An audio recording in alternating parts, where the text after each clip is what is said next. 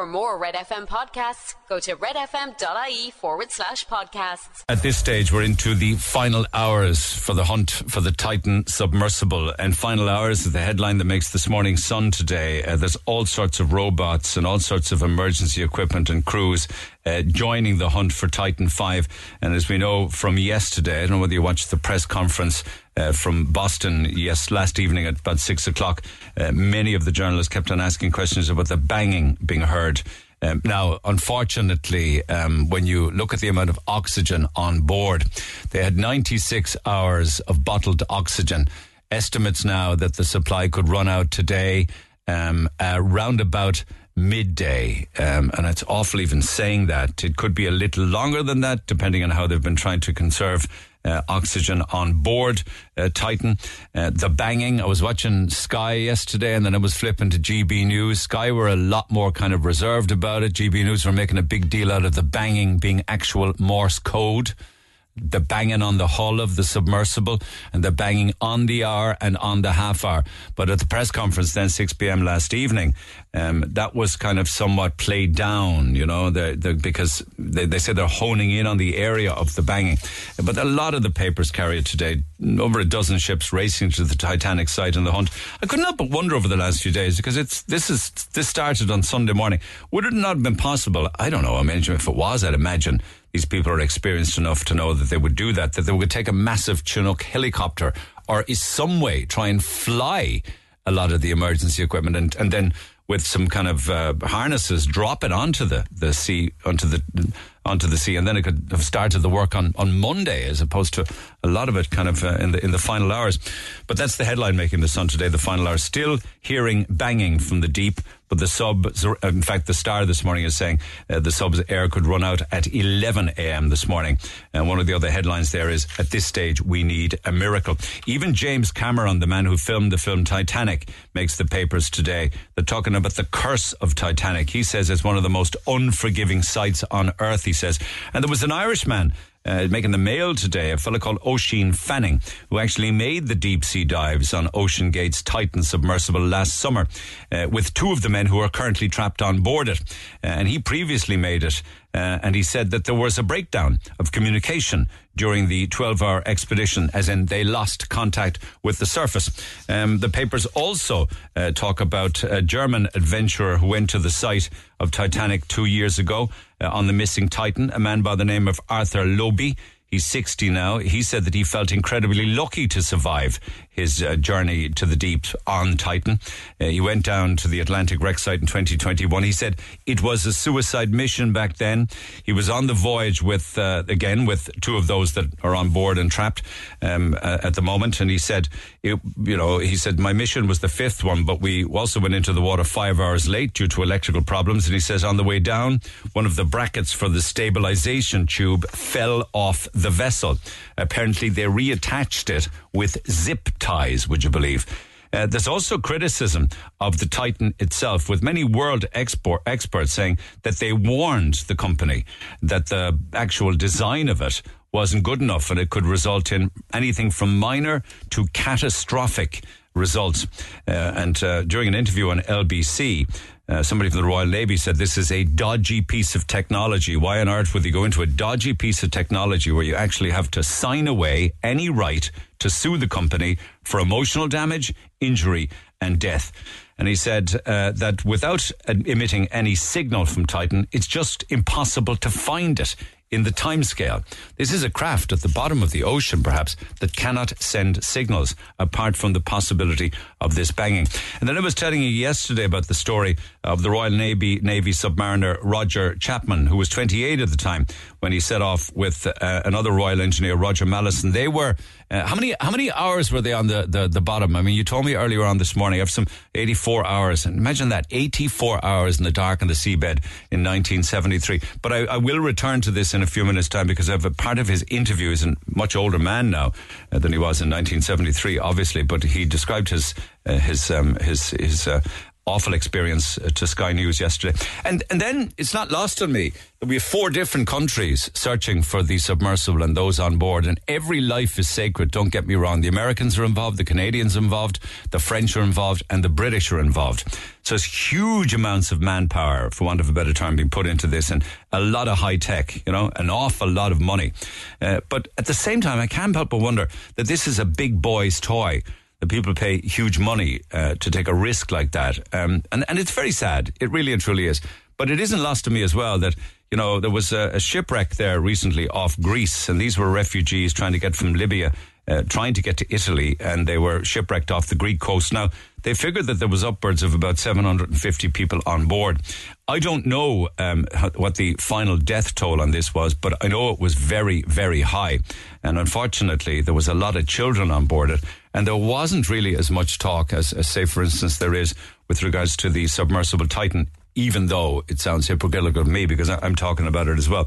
But I think it really has captured everybody's attention. So if there's any updates between now and when we get off the air this morning, and it's becoming extremely unlikely at this stage, because they're even saying if they found Titan now, it would take a lot of time to get it to the surface.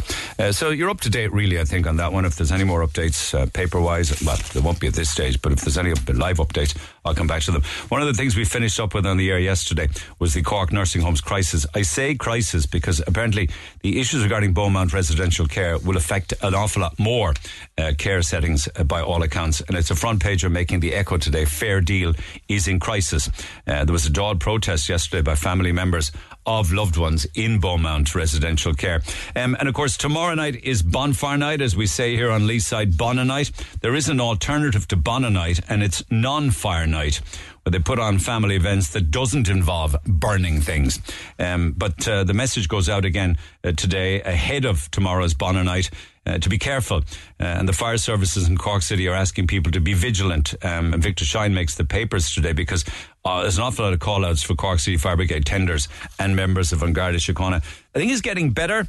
I think it is. The events that are taking place are on both sides of the Lee, and the Echo has all of the different places on the papers this morning.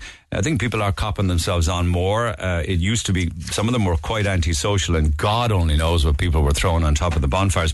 But one great story, of course, and this was very much on the air on this programme, and I think you guys can take some credit for this because it was only by talking about it, and I'm not want to be blowing anybody's trumpets here, but the issue with regards to the Famine graveyard, hopefully at Carr's Hill will now improve because Cork City Council is going to take over the minding of it and the looking after of it from the HSE, who did a pretty appalling job. Now, the problem, of course, for Cork City Council is they claim they haven't got any money, but at the same time, money needs to be found for this very important historic site. I'll talk a little later on this morning with Councillor and historian Kieran McCarthy on this, but we are talking about upwards of 30,000 people from pre-famine all the way up to the 1950s.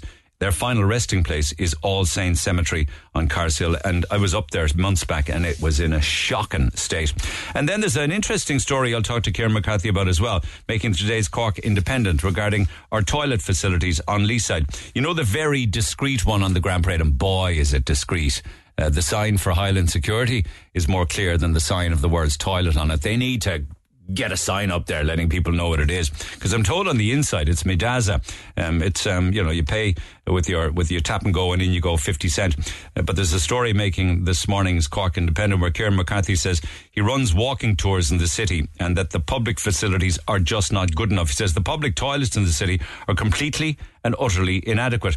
I think somewhere in the article he says there are 3 different public toilets. I'd love to know where the other ones were, to be quite honest with you. They're taking away the existing ones that have just been shut shabbily, sitting there on the Grand Parade, which I think is another disgrace, to be honest with you. But he claims, what can they do at council? They ain't got no money. Well, they found plenty money for robot trees, didn't they, Kieran? What was all that about? I was driving up to pick somebody up off the train last night. It got in at 11:30, so went in a little earlier and had a drive around Cork City. Good buzz, round about 11:15. A lot of people out. There was a few dopes roaring and screaming up and down, but you get that in any city. Other than that, there was a lot of people well dressed in all their finery. People look cool and funky on the Grand Parade, always good on Patrick Street. And then I went around onto McCurtain Street, It was like as if there'd been a million Kango hammers at work up there. What is going on McCurtain Street? But in spite of that, I was driving along at about 11:10, and the buzz outside and inside the Shelburne was a sight to behold. It looked fantastic. The place was hopping, the Shelburne Bar, and fair play to them. Everybody was enjoying himself, and there was a great buzz. But that story with regards to whatever the heck is going on in McCurtain Street makes this morning's echo, because it's effect you couldn't get a bus down there, like. And then we make two of the top 10 TripAdvisor's list with regards to tourist attractions on Leaside. One is Nanonagle Place, and the other is Spike Island. We're in two in the top 10 for TripAdvisor. Unfortunately, it's very Dublin-centric. I know, don't ask me why, but it is. But at least we got two there. And there's a lot of stories then related to hotel prices. Now, one of them is connected to Photo Wildlife Park, and we're giving away wonderful passes for them this week. And I'd urge everybody to make Photo Wildlife Park a destination over the summer for yourself and the family. But they're saying that there was a decline in visitor numbers last year, and the main reason behind it is lack of hotel capacity. So there's less hotel beds, and those that are available are too dear. A lot of the whole beds of hotels, of course, have flipped to Ukrainian refugee accommodation. But we got to see hotel operators in action again yesterday with the Taylor Swift price hotel price rises for the Taylor Swift gigs. Now, there'll be another day when we'll talk about the price of a Taylor Swift ticket, which I'm told can be Lula money. But we were talking about Ivey Gardens yesterday, the hotel that had a price up of €999 for the night of the Taylor Swift gig. They've come out and said, we haven't even set the rates yet. They said Booking.com just put down a kind of a default rate of €999.99. You should check back again, and you'll see later in the year that the prices will probably be a lot less than that, possibly starting around €200 per night. So we'll have to wait and see what happens. Wouldn't it be as easy for Booking.com to give a proper price rather than a €999.99 default price? Because even that default price, some misfortunate person might actually pay it, only to find out that it wasn't the real price in the first place. So I don't know about that response from Ivey Gardens, but we're certainly Ireland's most expensive European nation. The Star carries the story today. Officially now, the most expensive country in the European Union for goods and services. Now, why are you telling me it's that way? Is it because we're on the furthest fringe of Europe, way over in the west? Or has it got to do with greed and gouging? I don't know. Well, the hotels certainly give us an example of this. And legally, they can't lay a glove on the hotels, including Pascal Donoghue warning them not to price gouge. Technically, there's no one can intervene because it is, of course, the commercial sector and the private sector. Then, of course, you couldn't make this up. And I'm not talking about our fantastic number one podcast here. I'm talking about the Minister for Health, Stephen Donnelly, saying, I'm hearing all of the time that college doors open and everyone simply gets on a plane to Sydney. He says, that's not true. He says the majority actually stay in Ireland, and we need to make sure that as many as possible stay in Ireland. I don't know about that. I would love to see the numbers as to how many stay and how many go. He cannot play this down and say it's not a problem, because it is. There was a photograph there at Christmas time of hundreds of Irish doctors and nurses on Bondi Beach, and they all posed for a photograph. So what's all that about? Mind you, he does say in the same breath then that he encourages people to be honest. He says, I encourage people to go abroad, live abroad, get a taste of life abroad, work abroad, get international experience. Right in the middle of a health crisis, I suppose. Papers also today talk about the issue regarding free legal aid in this country. It's nuts, the amount of money that's spent on it, but everybody is entitled to a defence. But apparently 26 barristers in Ireland earned in excess of €200,000 alone from the free legal aid scheme. Mind you, 3/4 of the barristers, like over 600 of them, earned less than 50 grand. And there are a lot of barristers who make very little money, it has to be said. But the big issue really isn't free legal aid. It's the amount of money that's being spent on the appeals on free legal aid. Maybe you should get one free legal aid appeal. But if you're a repeat offender and you're constantly appealing, well, maybe that should be looked at. You had to pay for your appeals yourself. There's a warning gone out in government circles now, according to the Mirror, that ministers and government and those in charge should not use artificial intelligence apps to draft government policy. I don't know about that. I think that it might be a good thing if we had artificial intelligence drafting Irish governmental policy, because it could only do a better job than the real human beings that are doing it at the moment and have been for quite some time. And it's a story, for those of you that like to get fillers, not so much Botox now or different kinds of injectables like that, but fillers, because anybody can get an inject filler into your face. They don't need to be a doctor nor a nurse. It's wide open. It's like the Wild West. But there's a doctor makes the papers this morning, Dr. Brian Cotter, who's the medical director of CISU. He says he has seen women narrowly avoid blindness after fillers were incorrectly injected into their face. Like to talk to that guy about things like that, because it can do irreparable damage if you got someone who doesn't know what they're doing, sticking fillers, injectables into your face, narrowly avoiding blindness. So, that's an interesting story that makes the mail this morning, and I may well come back to it over the next couple of days. I'm just going to plough ahead, lads, if you don't mind. Come back to everything else throughout the course of the morning. Text 086 8104 106, and if there's an update on the Titan, we will come back to it if there's news with regards to anything happening at the actual site itself near Titanic. But straight to the phone lines we go. Evelyn, good morning. Good morning. I know you're under ferocious pressure and you got a lot going on in your life. Are you single parent in Mallow with 2 kids, rearing them on your own? Yes. Okay. And soon we'll have nowhere to go, is that right? Literally, yeah.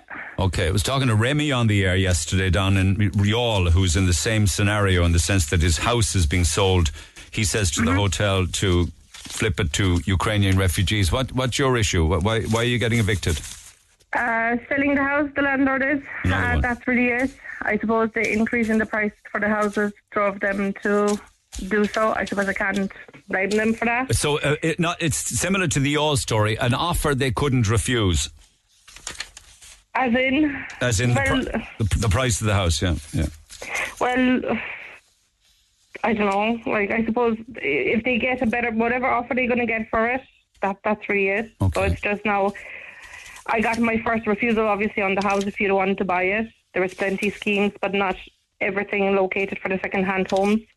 Even though for the single parent, you still can't even get a loan, mortgage, or anything. Could you put a deposit together? With the renting for the house in the first place, at the prices that they are now, trying to raise the kids, it's merely impossible. Did the council buy the house, or was it bought privately by someone else?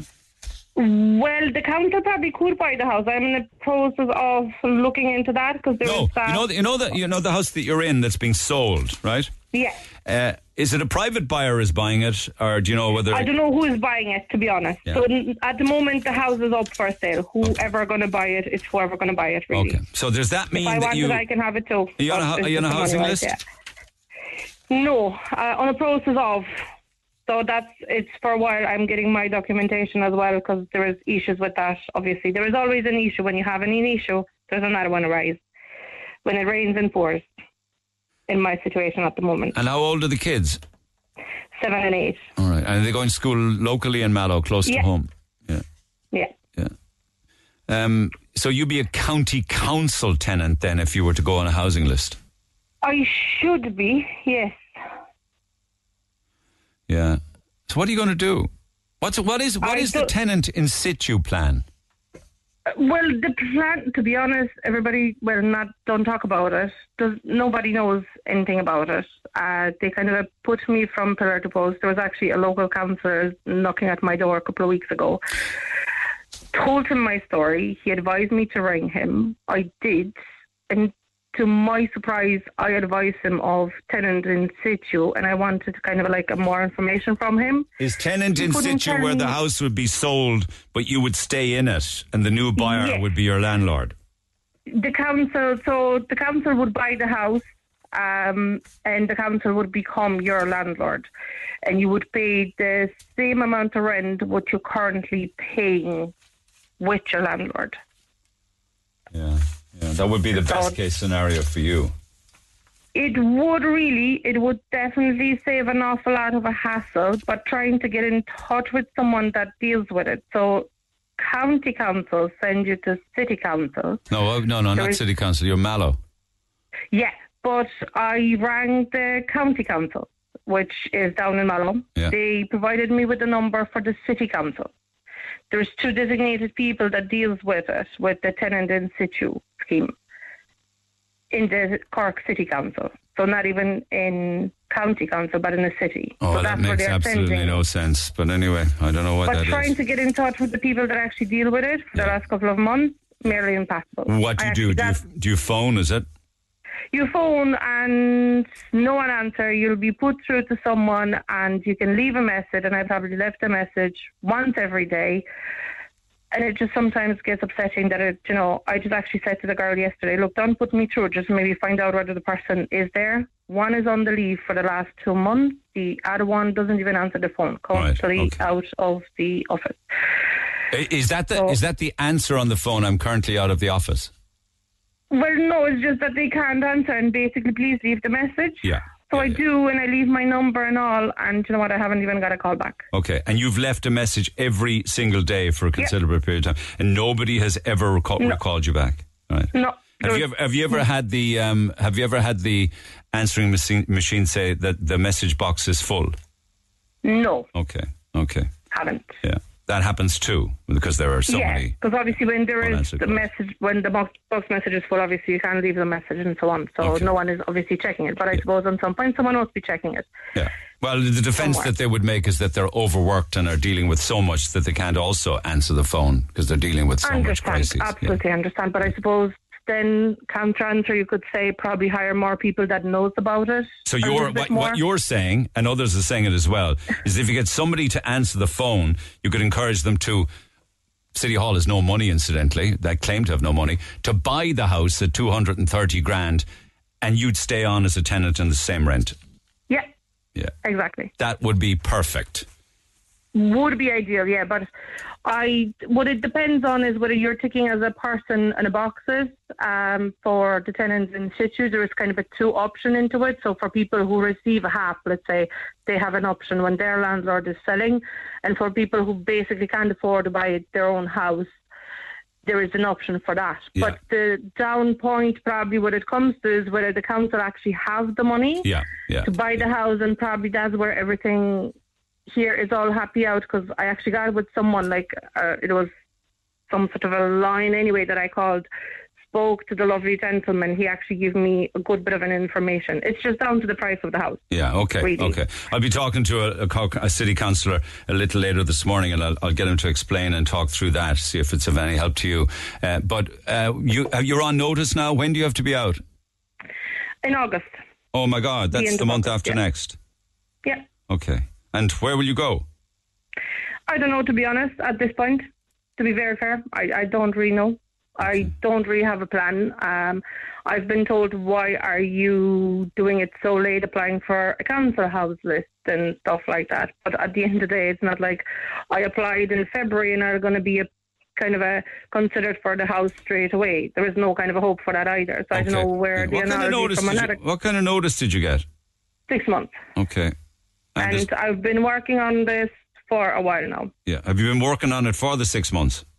Yeah. Yeah. Okay. And you're getting nowhere. So you don't... Well, trying to, between going to work and trying to keep a normal life for the kids, for myself. So you're a single parent, rearing the 2 kids, but going to work as well? Yeah. Okay. That must be exhausting. No, it's fine. Well, fair play to you. Fair play to you. Well done in that regard. You're not making a misery of your lot. You're just getting on with it. I'd have to get on with it. I have to think positive. I have to have that kind of an attitude until probably it's all going to go. How would you feel if you had to present homeless and go into a refuge or a shelter? I don't know, to be honest. The most upsetting part would be I'd be losing my job. That's one thing. That's something that I really wanted to do. I'd never said that I didn't want to work. I had kids when they were smaller. I couldn't work, and a massive opportunity for me showed up with the COVID, with the work from home. Got an opportunity to actually working since probably the COVID up from until home? Now. From home. Isn't that ideal? It is absolutely fantastic. I could not go any other way. It gives me the flexibility. I don't really have to pay massive money for childcare. I don't pay for the commute. I can mind my kids. I can work. and it's absolutely fine. Oh, I'm Everybody so are sad happy. I'm so sad that perfect life for you is the rug's been pulled out from under your feet. It's so sad. I hope that something gets resolved, but the clock is ticking. And unfortunately, you're not alone in that scenario. There are many others like you. No, and that's really scary, because I'm not the only person there that is in the same situation. I suppose some people might come up and say, you're a foreign national, you can go back if you don't like it in here. What do you say to people who say that? Well, they didn't say it, but do you know what? That's fine. I can go. I know that. I'll be the first one giving people the advice. If they don't like where they are in the situation, they can always leave it and go. I'm going to be leaving an awful lot and tearing out my kids from the life they have from the day one, because they are half Irish. And if I go home, I'll have to tear them out. They have no language to go to. I know they'd adapt probably faster to what I would, and at the end of the day, I would manage. But I look at it and I say, okay, I can do that. I can go back to my own country. Happy days. But what about other Irish people? So, this is fight probably not even for me. I spent majority of my life in here. Nearly 17 years in Ireland now, literally. Yeah. So half of my life I've been here, kind of a grow fond of a country. It's more a home I think at this stage, people wouldn't have the right to tell you, having been here 17 years, to go home. This is home. But what country were you born in? I was born in Poland. Okay, all right. And one thing about the Polish is they work and they work hard. Yeah. Well, I always said I would want to go to work. When I had the kids, I'd always try to find a way to go to work and work away. So there was kind of a no stopper. But, I would say kind of mostly generally for Irish alone, where they're going to be sent, where the Irish people that are in the same situation it's not as just me you you're talking about, it's all of us as well. Yeah. Well, listen, I'll see if I can get any clarification on the tenant in situ when I chat with Kieran McCarthy a little later on. So stay listening, right? And we'll get back to you. And if you've any updates in the meantime. We'll try to stay listening anyway. Have to go back to my work as well. Okay, we'll be back on to you if we have any news for you. Thanks for that. Take care for now. Thank you very much for talking to me. Cheers. There was an email came in actually from a landlord. I'm writing this email to explain why so many landlords are being forced out of this business. I'm a landlord of one property and it's by chance I'm in this position. My wife and I bought a home for our family, and some years later, my wife inherited her previous family home. We decided to rent one through the Ross scheme, so it may benefit our kids in the future. The plan was always to keep it rented, so when the time came, it could be sold and used to give the kids a deposit to help buy their homes. All we ever wanted was to be able to give the kids a better start than we got. We both work full-time, never got a cent from the state ever. The current rent received is €1,023 a month for a 3-bed in Fairhill. We entered the scheme 8 years ago on €850 a month, and we annually get 2% increases, which is now how we get 1,023. Since October, the mortgage has risen by $260 a month because of interest rates. So it's now costing us a lot of money to have it. I tried speaking to Cork City Council and I'm told their hands are tied and it's the best if I sell. It would be best if I sell.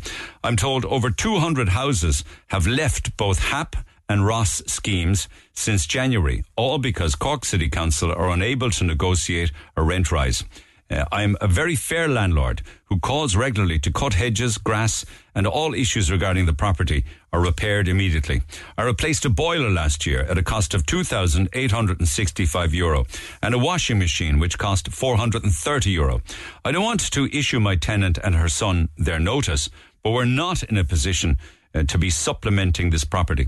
I strongly believe any property that entered these schemes over 5 years or more are currently being paid a lot less than the current value of the market, and this needs to be reassessed. I'm being advised to sell. Even the council is advising me to sell, and this will be making a family homeless, which is crazy. McBarry is aware of this situation as I contacted his office last week. I can either sell or spend thousands on energy upgrades to maybe get an increase in the rent. It's driving landlords out and making people homeless because Cork City Council can't negotiate a rent increase. Hopefully you can make people aware of this issue. Please don't give up my details as my tenant isn't aware of the situation yet. Thanks in advance. So there you have it. That's another example of another scenario, not unlike Evelyn's in Mallow, where the landlord is selling. Maybe there's some of the reasons why the landlord in Mallow is selling, just like the landlord in Fairhill in the city. Text 0868 104 106. Back after the break. Talk to Neil Prendeville now. 0818 104 106. Cork's Red FM. I want to go back to the story of the Titan, about 300-400 nautical miles south of Newfoundland at the site of the Titanic wreck. I want to talk to John. He's an auditor for manned submersibles within the oil and gas industry and joins me by phone. John, good morning. Good morning, Neil. Would it good? Thank you. Would it be fair to say at this stage of the day, with only a few hours of oxygen left, that this rescue is really a last gasp effort? Well, Neil, in obviously in my industry, I'm doing this kind of regular auditing, this kind of equipment primarily for saturation diving operations. And our biggest hazard here in this situation is the CO2 build-up in that environment. They've been down there now since Sunday. Now, this vessel, I know, apparently isn't what we call class approved, which means they haven't met the basic standards for even for the survival equipment. So what we're trying to allocate now is, do they have scrubbing facilities to remove the CO2 from the environment? Well, I heard something this morning, much earlier this morning, saying that when the scrubbers a little later this morning stop working, that's when you'll know more about this than me, for God's sake. That's when the CO2 will be poisonous. So would that indicate there are, whatever you call these scrubbers? Well, I've yet to find out if they are on board and if they're actually functioning and what capacity they have got for how long. So if they have gotten on board and they've they've extinguished all their soda store within those, the CO2 will build up in that capsule quite quickly, and this is what will affect them primarily. But prior to that happening, do they have survival equipment, i.e. survival suits for the hypothermia, for the cold down there? They're at 0 to -2 degrees for 4 days. Can you see that? That's another issue we've got with them. Oh, okay. So even at this point, since Sunday, there could be an issue with hypothermia already. Correct. I mean, we're dealing regular with them. We don't lose bells because we've got a standard in place that we can recover them and we know where they are all the time. But it's like issues with through-water comms. Do they have a through-water comms? They should not be able to lose contact with their surface mother vessel in this situation. So it's what we call the old Swiss cheese aligned for the incident pit. Do they have their scrubbers? Because air, I mean, everybody's talking about oxygen. Oxygen is only injected slowly. But the primary thing is the CO2. Can they extinguish that? Can they recover that and get rid of it? Because that will put them to sleep. And on top of that, with the survival of the hypothermia, they're in a critical position at this stage, I would say. Okay, and do you know, I mean, this search site is about 15,000 square miles. I heard yesterday it's twice the size of the state of Connecticut. It's like looking for a needle in a haystack. But let's say even this morning, if they did manage to get one of these massive submersibles, rescue pieces of equipment to them, could they get oxygen into them? No. They'd have, see, there's another point. On a diving bell, we would have a facility for a panel to be connected to the side of a diving bell for the recovery of the divers. But if it comes down to this item should not be lost. This item should have transponders pinging away that they can actually locate it. So this is another issue that how has it become lost without having the adequate safety equipment? A simple transponder should be pinging away constantly for the next month. It can work away down there. So are we saying that was never fitted, some kind of pinging transponder for location? Well, this is what we need to find out. We need to know who's audited and authorised this vessel to put to sea with personnel, because it is a manned submersible. And manned submersibles go through a thing called DNV class certification, where we can trace every bit of accountability, and they're regularly audited before they're used. So it's going to be a really interesting inquiry into this one, because it should never have been fit for purpose. It should never have gone out with all this stuff. And they were warned as well. I believe the submersible industry sent many, many warnings that it could result in problems from minor to catastrophic. One described it as a dodgy piece of technology, where the actual submersible, I believe, is controlled by something you would use on your Xbox, the toggles of an Xbox. Correct. I've only seen that on obviously online on different media sections, but that even that alone to me says Heath Robinson to me straight away. It's very, I mean, we haven't got enough knowledge on it in our industry, because we wouldn't be involved. We'd have been condemned at the infancy because, as I've said previously, with DNV and with class certification, we are accountable from where the steel came from, where the welders came from, where the fabrication shops, are they all... Oh, hang on a second. I think I've lost that line for some reason. You still there, John? I'm still here, yeah. Sorry, for some reason it just flipped out on me. But No. so if somebody... This is something that only somebody very, very wealthy could afford to go down to the seabed in, because I believe I've heard figures of $250,000, maybe $300,000 is a seat on the submersible, so it's not available to everybody. But wouldn't that make it a commercial venture that would need proper licensing? Correct. That's my theory on it. I mean, straight away, we're looking at a cylindrical tube here. Most submersibles are spherical because you cannot compress the spherical. And we're putting guys down to depths up to 1,000 feet, regular, globally, in these vessels without incident. Okay, yes, in the infancy of the industry years ago, there were, but we've got a certification and classification in place now that if something does occur, it's an unplanned, unforeseen event, but it doesn't happen any longer. And this has only occurred because it was an incident. It was going to happen. And tell me, what about the banging? Like on the half hour and on the hour, I'm told, surely that banging must be, if it's timed banging like that, coming from the craft itself, no? If anybody was banging, they would be banging SOS straight away. There's a tapping code on any dive support vessel as well if communications are lost, and you would be using a regular sign that if they were trained and competent, they would be sending a recognised signal, which would be SOS. They would be tapping. And that would be known straight away. You've got to look at the amount of wreckage down there on the hulk of the Titanic alone. There's currents down there moving that wreckage. That could be the banging, Titanic itself. Yeah, she's tied going one way, she's clanging one way, she's tied coming the other way, she's clanging the other way. So, unfortunately, I think we've got to look at it realistically and say, what is the situation if you looked 5 guys into a room, took away their management of air and anything like this, and say how long would they last, and then take the temperature down to -1, 2 degrees. Would they have food on board, water? Is there even like a toilet facility on that size of a capsule? I don't believe so, no. Okay. I mean, a class certificated vessel is not going down there for that long time. How long were they expected to be down there? I'd say maximum 8 hours. 8 hours, yeah, just maybe a working day. Yeah. 2 hour descent, 2 hour ascent, and maybe 2 hours on the bottom, and an hour for viewing stuff. Okay, and you know, it's like something in the region of maybe 12.5. Correct me if I'm wrong. Maybe 12,500 feet under the water, maybe 3 miles down. Even if now the submersible was found as we speak, and they can't get oxygen into them, how long would it take them to get them to the surface? Well, the internal of the capsule hasn't been pressurised, so they can bring them. I mean, the ROVs, the work-class ROVs that are going out there at the moment regularly work at that depth. They've got manipulators that will just hang on to it, and then they'll just recover the ROV to the surface. These guys, as long as there's been no inclusion into the capsule, they're still at 1 atmosphere in that chamber.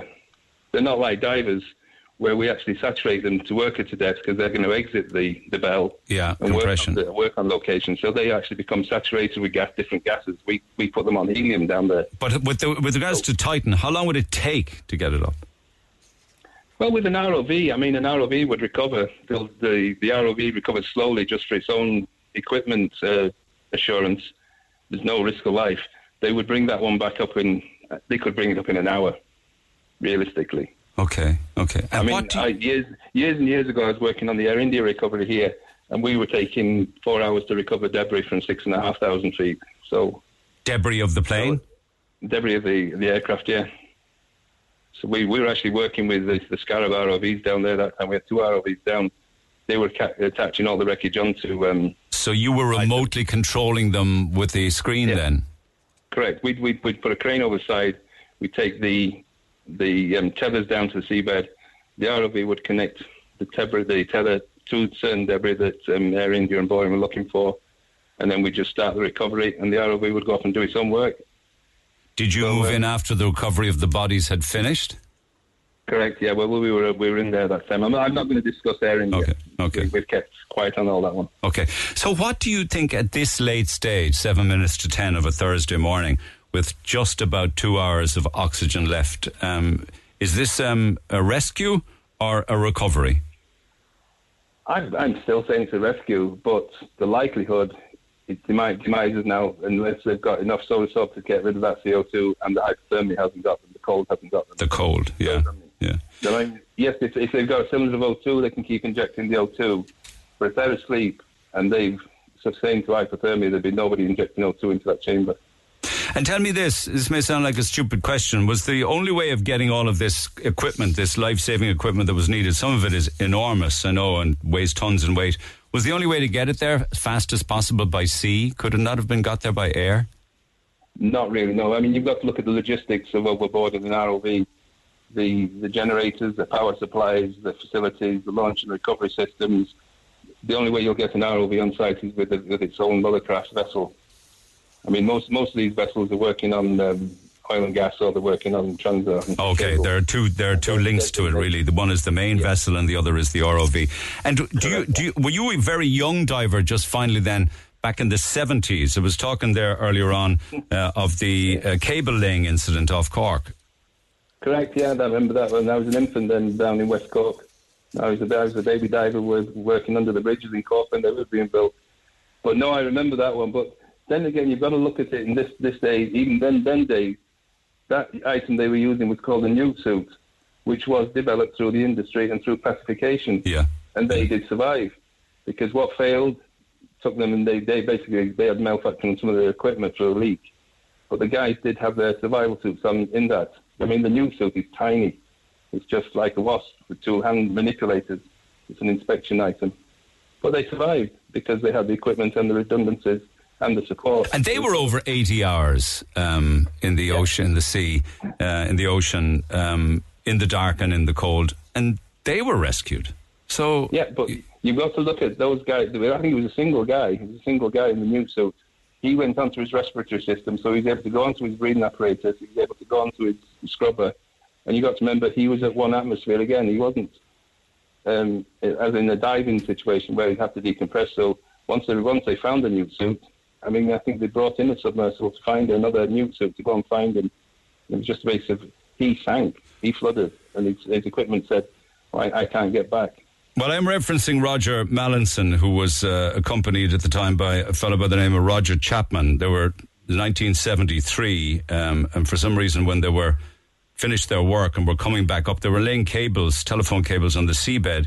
Somebody attached the cable to winch them up to the hatch of the top of the sub and pulled the hatch off, and it ploughed in a matter of 30 seconds to the bottom of the sea again. Apparently, Mallinson, who's 85 now, said the only reason that they survived is he happened to have stolen an extra bottle of oxygen before they went down. It's amazing, isn't it? Well, I mean, I'd have to read that one again, look into it, because it doesn't make sense. There must have been... He would have had to, I'll have to look at that one because... I'm going to play some of his audio a little later. What I'm saying is that where there's hope, there's life, I suppose, you know? Oh, God, yes, I am definitely hoping for this one. But it's just that them two critical factors, and I reverted back to yourselves with them from the chap previous regarding the Tom Hanks movie, The Apollo. What was their most critical problem when they were struggling to survive up there? It was their CO2 build-up in the capsule, and they Heath Robinson matched up something to get the CO2 scrubbers working again.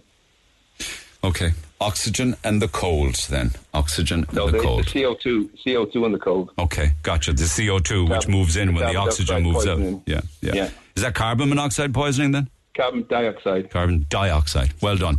Listen, I may well come back to you if there's any updates, John, but thank you so much for now, and your expertise is very much valuable. So I'm hoping to get them back, but I mean, the recovery vessels, and I think one of Technique's big diving vessels is moving into location as well. Obviously, they won't be using the diving, but they will be using their ROVs. Okay, hopefully not too late. Thank you, John. Appreciate you taking the call. Thanks for your expertise. Text 0868 104 106. Lads, we're back after 10. I'm Lana O'Connor. Red FM News is first for local, national and international news. And you can stay up to date by tuning into our hourly news bulletins or by clicking on redfm.ie. Now, the Neil Prendeville Show, Red FM. And talking about summertime, we have more passes to give away again today. These are annual passes for Photo Wildlife Park for you and the family. It's a fabulous prize every day for Photo. And tomorrow, a VIP private tour and a 2-night overnight stay in the 4-star Oriole House Hotel with dinner on one night for a family of 2 adults and up to 3 children, plus a picnic to enjoy. In fact, you could use the picnic and head off to Photo Wildlife Park with it. Now, Photo are celebrating 40 years of conservation, open to the public 40 years this summer. And this weekend, there's a carnival celebration tomorrow, Saturday and indeed Sunday. So I'll be telling you more about that tomorrow when we talk with the good people from Photo Wildlife Park. But for today, it's yet another conservation annual passes to give away, 2 of them for you and whomever you choose to bring with you. And you can go down as often as you want right across the year. So again, you're listening out for the film and the character, and they are animal related. This is the film and the character that I need you to identify, right? So have a listen to this for now. Thank you. What do you know? Oh, this is going to be fun. We can stay up late, swapping manly stories, and in the morning, I'm making waffles. I know that one. Thank God for a change. I know that one. So that's the piece of audio. I need to know the movie and the animal character. And when you hear this cue to call, that's when you pick up the phone to ring. Have a listen to the cue to call. Don't ask me what they are. Don't ask me what they are. So you hear that again, pick up the phone, 0818 104 106. I want to very quickly go to UCC. Paul Byrne is there, Southern correspondent with Virgin Media News. There was a bit of a ruckus there. Apparently Micheál Martin was speaking, something to do with Ireland's neutrality. That's what the conference is all about, as to whether, I guess, we're going to be part of NATO or not. Paul, can you hear me all right? Good morning, Neil. How are you doing? I'm good. I'm just trying to locate the audio here because I know you did send some. But will it just run that audio, or do you want to talk it in? Tell me what happened. Neil, if I can tell you what happened, because I've got to get back into this forum. It just popped out to take the call. Basically, here at UCC is the first of 4 days where members of the public, as well as security and military experts from across the globe, as well as politicians, are really debating the challenges that Ireland is facing going forward when it comes to challenges and security and threats from other countries. And, you know, some are saying we're going to sign to NATO, others are saying that won't happen. But once Micheál Martin took to the podium this morning, members of the public who registered to take part in the forum heckled him from the very beginning. Here is a man who attended UCC for many years and was an accomplished debater, but as soon as he took to that podium, they heckled him one by one. They shouted him down, and Micheál Martin really lost the fight, I suppose, when it came to trying to deliver his speech. He said the most undemocratic thing one could do is to shut down debate, and he said that's exactly what these people were doing this morning. They shouted the likes of shame on you, you're a traitor. It continued, I think, really for 10 to 20 minutes. You know, one by one speakers took to the podium after Micheál Martin, and they continued to try to say point of order. They raised banners, they raised flags. The guards and the security personnel eventually were left with no option but to remove them from the lecture hall here in UCC. Nobody arrested, names and addresses were taken. You had a considerable amount of protesters outside the gates of UCC this morning, maybe 50 to 60, voicing their concern. But I suppose it shows that, you know, there is a lot of opposition to the forum, which will be taking place over the next 4 days. Were these organised groups, do you know, or individuals off their own bat? There was a lot of people who you would see at protests on a regular basis. You had Ted Tynan, who's an elected council representative, local authority, Lorna Bogue. You had Dermot O'Kyle, who is well known for taking part in protests around the city. Others were there saying, you know, with T-shirts, no to NATO. You know, so as I said, some familiar faces, some I didn't recognise. One described the group as the rent-a-crowd, the usual posse. But look, it is their right to protest, and they did that this morning. But I suppose, again, it goes to show that this forum is a controversial forum, and that, you know, there is a lot of opposition to what's going on. Okay. Do you know, did Micheál Martin abandon his effort to complete his speech? He didn't. He continued, but he was shouted down as he continued to do so. Did he say anything to those that were shouting him down? Well, as I said, yeah, he did say that the most undemocratic thing one can do is to shut down debate. Right. He said that's what you're trying to do. Yeah. He didn't look comfortable. He's a man who's used to standing up there and addressing large crowds, but he certainly didn't look comfortable, and he was under pressure. There was a lot of roaring, there was a lot of shouting. Yeah. He's used to that, but definitely today, I think here in his hometown, at such a debate, which is gaining international coverage, it didn't look good for the Taoiseach by any means. Okay, I'm going to run that audio, so I'm going back in, Neil, can I just give you some story that's breaking that I've just received information? Yeah. You spoke to Junit, the taxi driver who was attacked there a number of weeks ago. You remember that? You spoke to the driver the other morning with Bobby Lynch. That's right. A man was arrested earlier this morning in relation to the attack on the taxi driver. He was taken to a Garda station in the city centre, and he's due to appear in court later this morning. Good stuff. Thanks for the update on that one. Let's watch and see what happens there. Paul Byrne, Southern correspondent with Virgin Media News. So we'll return to that taxi store if there's an update, and I'll recap again on actually what happened to the taxi driver for you a little later on this morning. But this is some audio from UCC this morning. I've seen the video footage, and part of the video footage that have been shown is an individual who's standing up and clearly protesting and saying something with regards to how he feels about NATO and all of these kind of things. But there's a member from Garda Síochána who is trying to, and eventually manages to, move him out of his seat, take him across the row of seats and up the stairwell, and I guess out of the auditorium. That's the video footage I saw. This is possibly the audio that matches that. Countries all over Europe. They will put it to the people in the vote. They're afraid of what they will see. 15% of people in a recent poll have said that they would support joining NATO. You're a disgrace. Shame on you. Shame on you. Shame on you! Shame on you! Nobody. No to NATO! Nobody should fear no to war!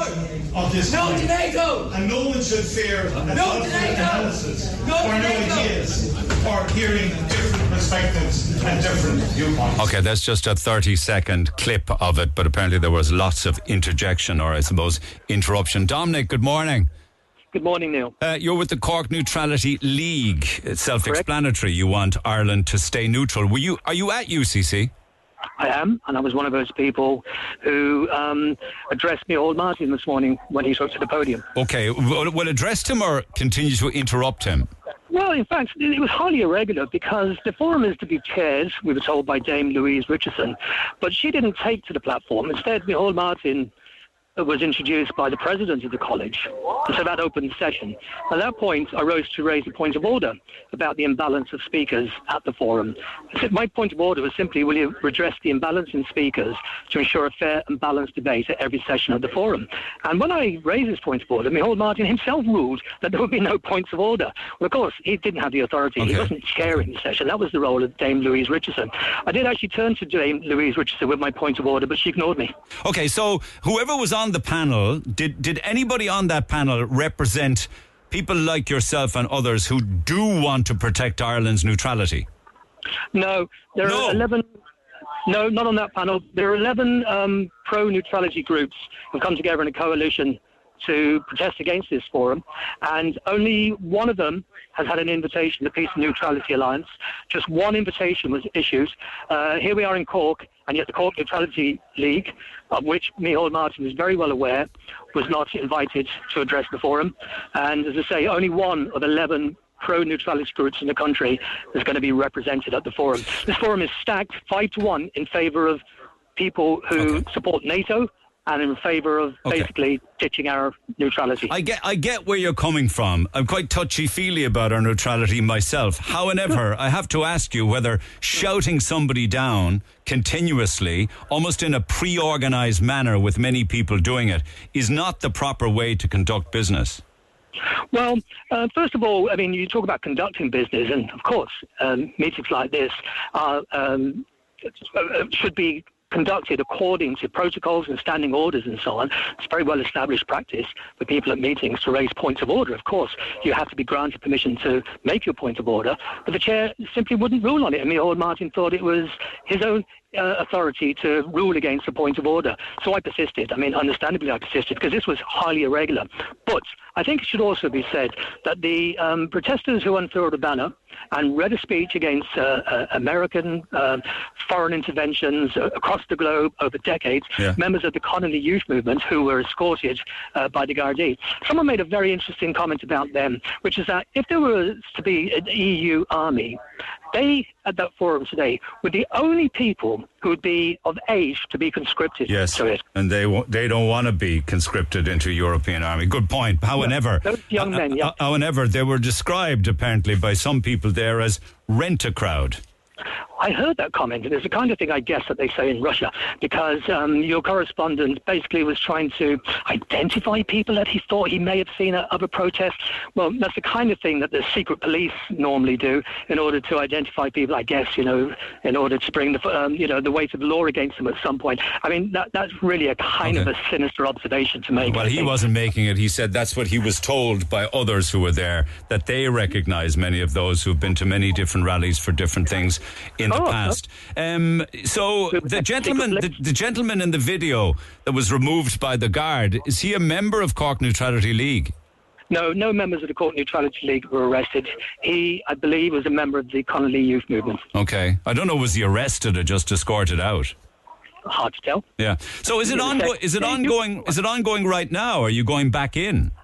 Well, I'm going to try, and others are going to try and raise points of order later during the day. Look, we drew up very, very short, brief points of order that obviously express our dissatisfaction about the composition of the forum and, the sheer purpose of the forum. And very brief, the chair can decide whether or not she wants to even accept a point of order.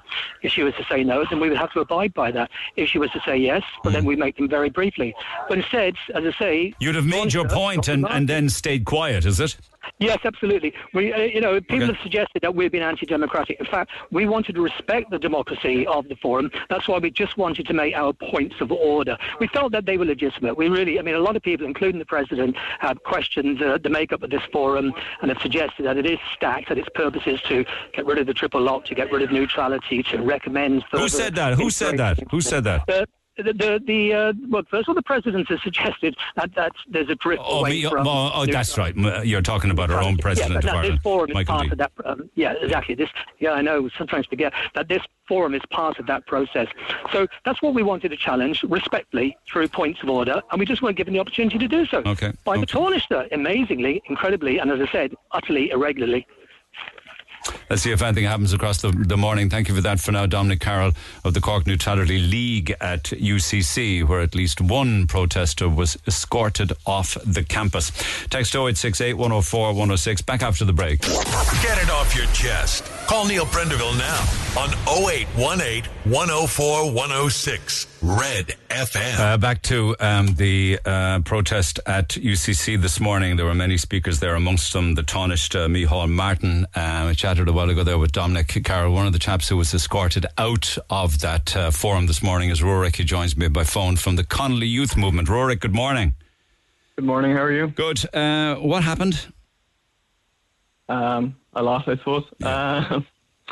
So we went in there, we got our tickets and our lanyards or whatever, we sat down, and as Micheál Martin went up to speak, a few people interrupted. We unveiled our banner and one of our members gave a speech outlining our position on neutrality and on NATO, and we were then asked to leave multiple times and finally escorted out by the guards. Okay, well, I saw some video footage of one individual. Was that a member of your group? You have to describe them to me. He may well have been. It possibly was Tomas from the Connolly Youth Movement. You know him? Was that? Hang on, I might have him here. Tomas, good morning. Was that you? Well, I was one of the people dragged out. How are you, Neil? Oh, good, man, good. So, you were kind of dragged out, weren't you? You weren't going willingly. My one wasn't so bad. He kind of pulled me to the side and let me walk away. But the other people who were with us. Morgan was quite physically dragged. Is that the guy with the beard and the hair tied up? Yeah, he was the one speaking. He was quite roughly pulled out. Okay. Same with Mark, who was holding the banner on the way out. I suppose if he wasn't going to go willingly, they probably would have to kind of help him, don't you think? Yeah. Yeah. But I mean, at the same time, it was an entirely peaceful protest what we were doing inside there. We weren't causing any violence or anything to anyone. No, that was never an issue, but it was, they're saying the repeated interruptions that nobody actually could get anything done because of it.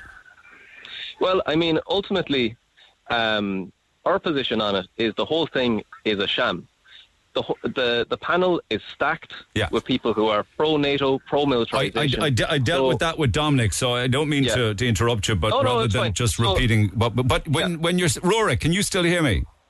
I can, yeah. Were you, when you were taken out, and Tomas, when you were taken out, were you just told to go away, or were you cautioned or arrested? Well, they took our details, and they said if we came back again or we did anything similar, then we'd be arrested and face jail time or a Class A fine. But, we had done our protest, so we had no intention of going back in again. Right, okay. And were you told the same, Tomas? Yeah, we were all told the same inside there. Yeah. Okay. Your details were taken as in what? Name, address, things like that? Yeah. Okay. Name, address, date of birth. Okay. It's not very democratic, though, in spite of the fact that you would have passionate views against NATO. It's not very democratic to be constantly interrupting people who are trying to make a point, though, as they're shouting shame on you and traitor at people. Traitor is a very strong word. See, the thing is, Neil, when they've already manufactured all of this isn't a democratic forum. What they're doing is trying to manufacture a public opinion in favour of their strategy. If it was a real democratic forum, then they would have had representative voices. So in our view, the correct thing to do there wasn't to try to normally engage in something that's not a normal forum, but rather try to point out, by whatever means we can, that the whole thing is a sham. Yeah. The vast majority of people, though, I would imagine, are dead against going into NATO, are they not? That's what I would say absolutely. The tell you. What did you say, Rorik? Sorry, that's what every poll that's been conducted by Irish Times or whatever other newspaper saying nearly 60% or above of people are in favour of remaining neutral. Yeah. Would there be a referendum on it, though? I don't think there would. No, somebody's line is very bad. Is that a bad line, Tomas? Did you say there would be or there wouldn't be? Well, the government doesn't want that because they know that it would go against them. And it would just reinstate the fact that we want to be neutral. But they're going about it in much more nefarious ways, like doing these consultative forums, rather than doing it through the established democratic mechanisms of doing it. Of what? A referendum? Of a referendum. Yeah. Or a citizens' assembly. Yeah. Why not a citizens' assembly? Okay. I don't know if any other countries are actually threatening Ireland, though. They talk about the threat to our security. What could that potentially be, I wonder? I have no idea. Yeah. I don't know who they could be talking about there. And to be honest, it doesn't matter. Because for them, the people that are trying to increase our militarization, increase the amount of money that we're spending on guns and weaponry, it doesn't matter who the threat is. All they want is that there is a threat so that they have a justification to make more guns. And for us to buy them. Interestingly, the age profile of those that possibly would be in an Irish-involved NATO army would be the likes of you, Tomas, you, Rorik, and other members of your organisation, right? Yeah, that's the thing. Like, it's not going to be the people inside there that are proposing this increased militarization that'll be going out and fighting these potential wars that they're going on about. It's going to be the young people that are doing it. And the young people, the overwhelming majority of young people have no interest. And tell me this, how do you either of you feel about being called rent-a-crowd? I know the Connolly Youth Movement have attended other protests in the past. I think the last time we spoke was about Brewdog, which is now gone. You were at Raise the Roof, many different housing and homeless protests. How do you feel about that? It's kind of a ridiculous idea. Like, we're there because, we care about the political situation in Ireland, and we feel that, like, in order to get our voice heard, we need to actually take action as opposed to just let everything go by. So we're not doing this out of any ulterior motive. We're doing this because we genuinely believe in our principles and our values. Yeah, okay. Rorik, has the interruptions now and the heckling stopped? I'm no longer at the event, but to my knowledge, there were some people who went after us and were also escorted out. But I think the day is still proceeding as maybe a bit behind schedule, but it's still a. With all of the protesters now removed, is it? I think most people have left, yeah. Okay. Thank you, guys. Not the greatest phone lines in the world, but obliged to both you, Rorik and Tomas from the Connolly Youth Movement.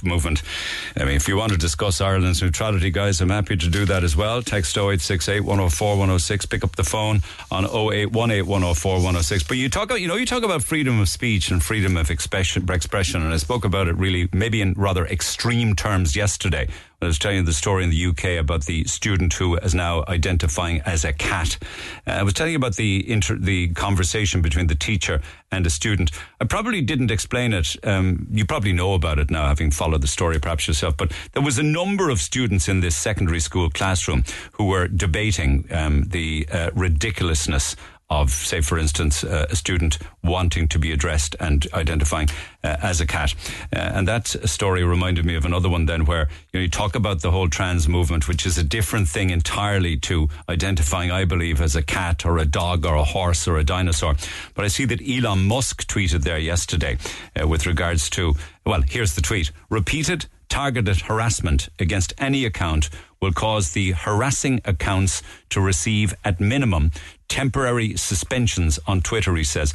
Using the words cis or cisgender are considered slurs on this platform, he says. So that's interesting, isn't it? Because sometimes people who would be cisgender, as in male or female, and have an opinion, are repeatedly targeted and harassed by others. And Elon Musk is certainly saying from a Twitter point of view, that will no longer be tolerated. Text 0868 104 106. Back after the break. Text the Neil Prendeville Show now. 086 8104 106. Red FM. Talk continues to tick with regards to the amount of oxygen still available on Titan in the Atlantic. Some texts on that. I don't have too much sympathy, Neil, for those on board. There's been more PR about this and nothing about the 700 migrants in the Mediterranean last Tuesday week. Yes, they were trying to get from Libya to Italy and, of course, capsized off the Greek coast. We don't know how many of those misfortunate migrants died, but many hundreds of them, many of them children. Sad as it is, it was 5 wealthy people paying €1 million each to see the Titanic. I was listening to Channel 4 last night, and daily there are refugees washing up on shores. The EU was offering Tunisia millions of euros to stop the refugees entering EU water. Why the hell can't someone get to these countries and sort out the human rights and stop that daily massacre? And one other one from Paddy, he says, I wouldn't have much hope of the sub being located. Think about it. Look how long it took to locate the Titanic wreck itself. And that's 80 times bigger at least than a small little sub in the Atlantic, says Paddy. Well, Frank Owen is a retired submarine commander in the Royal Australian Navy, and he joins me from Australia this morning. Frank, good morning. Good morning. Thank you for taking the call. What are your thoughts at this stage with the clock ticking? Irish time is about 2.5 hours before they say oxygen will finally be depleted. Well, the good thing is that... Maybe even less than that, possibly even an hour and a half. But sorry for interrupting. Go ahead. It could be, not at all. It's the good thing to remember is this is not like a parking meter where at the hour it will click off. If they are managing their life support and their breathing and exertion properly, that could well be extended by 10, 12 hours. On board this submarine is this French diver, Jean-Henri, and I can't remember his surname. I know him. But, he's dived on it before, yes. Yeah, he has. And he is the content expert, but he would really intuitively understand how to manage the oxygen consumption and the CO2 production better than almost anybody. And the fact that he's there is also, I think, inspiring them to say, do the banging on the hour and the half hour for 3 minutes, but not all the time, because that's the protocol that's used by submariners if they're stuck in a sunken submarine. But you know how they're picking that audio up on buoys and then that's being transmitted to the airplane and the airplane is sending it then to land. Why aren't they identifying that as an SOS call? Well, in a way, it is an SOS call, but what these boys can do is provide bearings. That's all they can do, is provide a bearing of the noise. The noise itself is going to be quite muffled and diffuse because they're banging on the side of a carbon fibre hull that is about 5 inches in the old terms. about 120 millimetres thick. It's not like banging on steel, which will have a nice bell sort of ring to it. They're making a thud noise rather than a clear cling, if you like. Yeah. And that's therefore difficult to. All they can do is get a bearing, and it's only there for 3 minutes every half hour, which is useful in that you can then position some other sonobuoys around it and get multiple bearings. And there you can say, that's where we think it is. What that's not telling you is whereabouts it is. Is it at the surface or near the surface, or is it sitting on the bottom? Where do you believe? Because you were quoted as saying you don't believe it's on the bottom, do you? I don't believe it's on the bottom, because the way sound moves or is transmitted through the water, it gets hugely affected by the layer. This is the fact that temperature from the surface stays pretty much constant down to about 200 metres, and then it drops quite rapidly to about 2 or 3 degrees, and it stays at temperature all the way to the bottom. What it does to noise is that noise that's coming up from the bottom will then be deflected down. It'll hit this layer, and it'll almost be reflected off it. So it's very difficult for noise from the bottom to be heard near the surface. And the hydrophones in these sonobuoys are near the surface. So my conclusion from that is that the submarine is probably in the same water column as the hydrophones, and therefore they're hearing it. Now, it's not going to float on the surface like a boat. It's going to be really difficult to find. It hasn't got radar reflectors. It doesn't have any strobe lights or radio beacons on the top of it. So they would just hope to find it by day.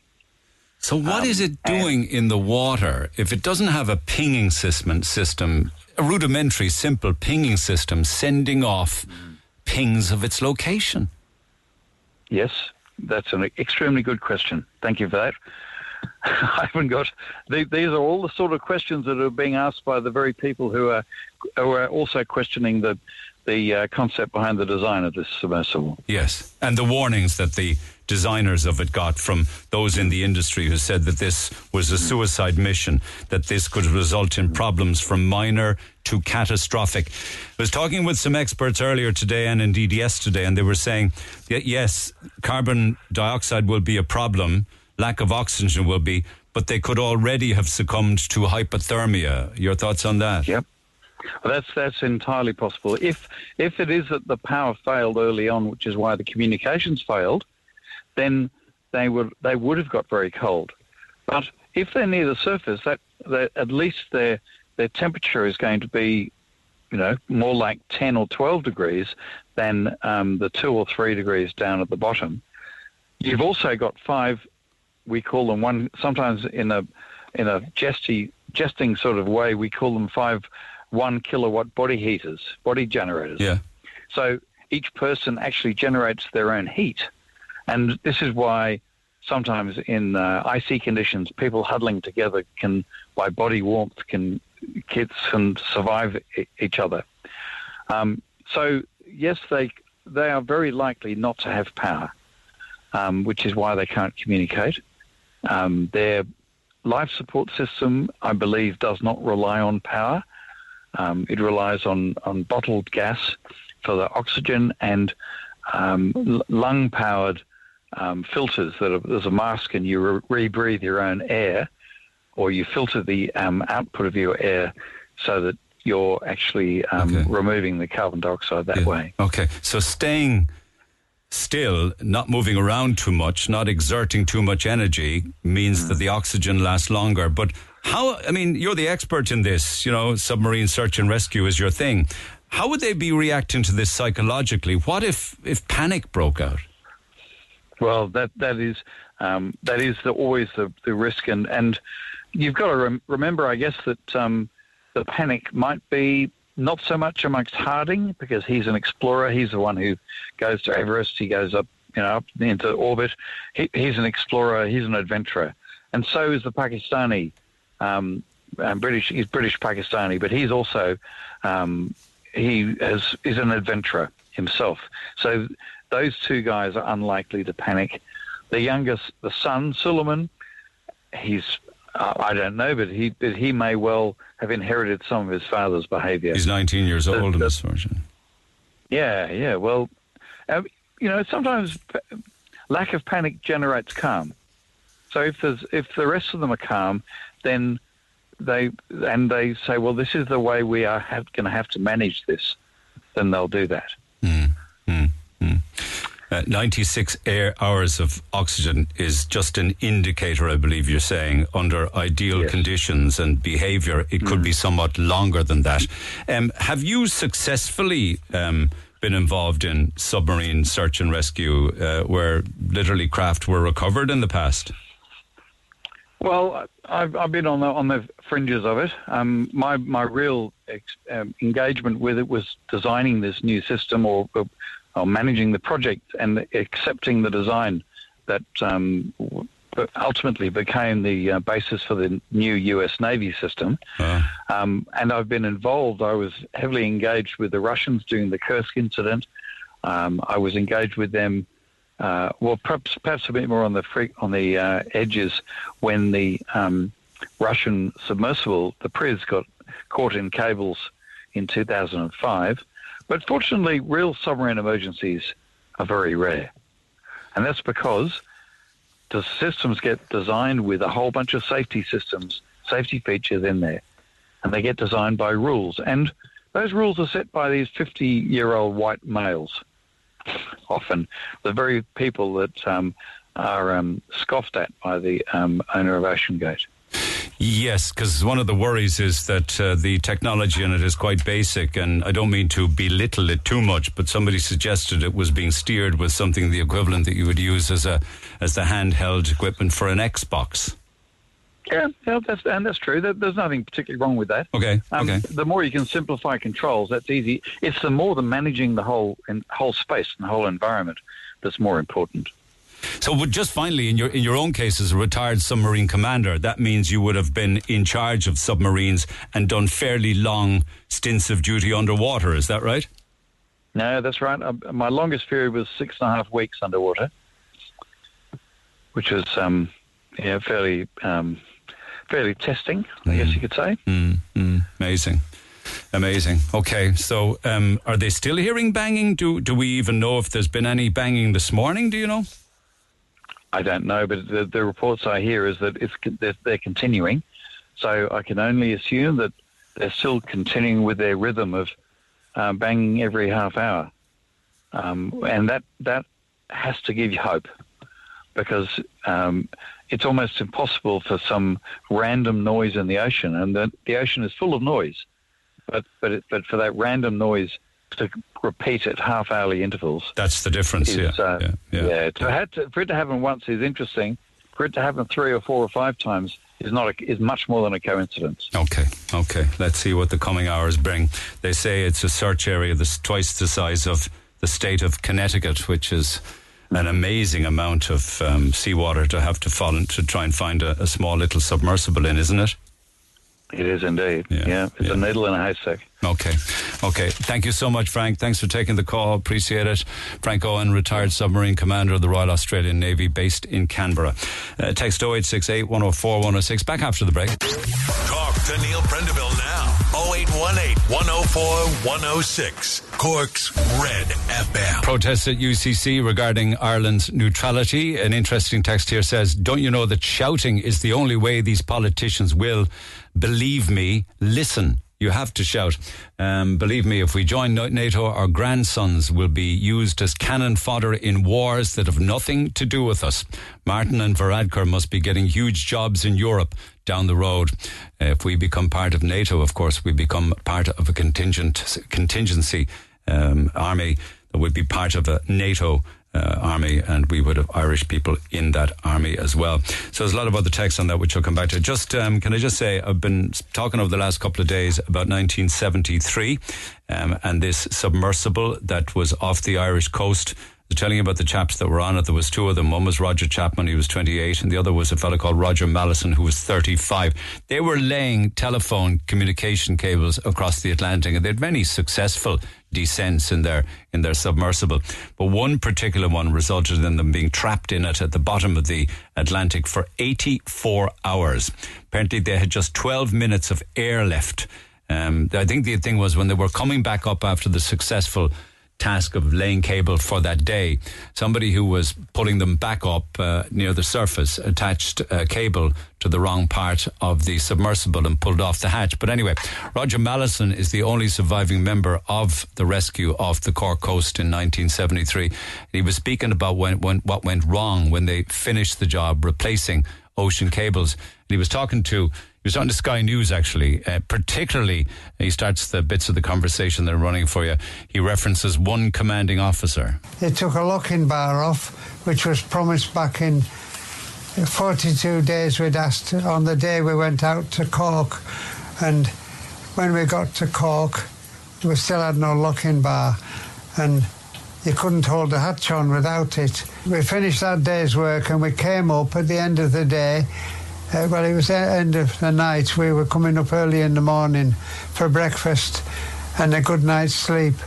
And we got up on the surface and we heard the diver get on. And the diver was to put the tow line on to tow us back onto the back of the mothership. And suddenly the back of the sub dipped down and then we got water alarm screaming. And we were totally flooded.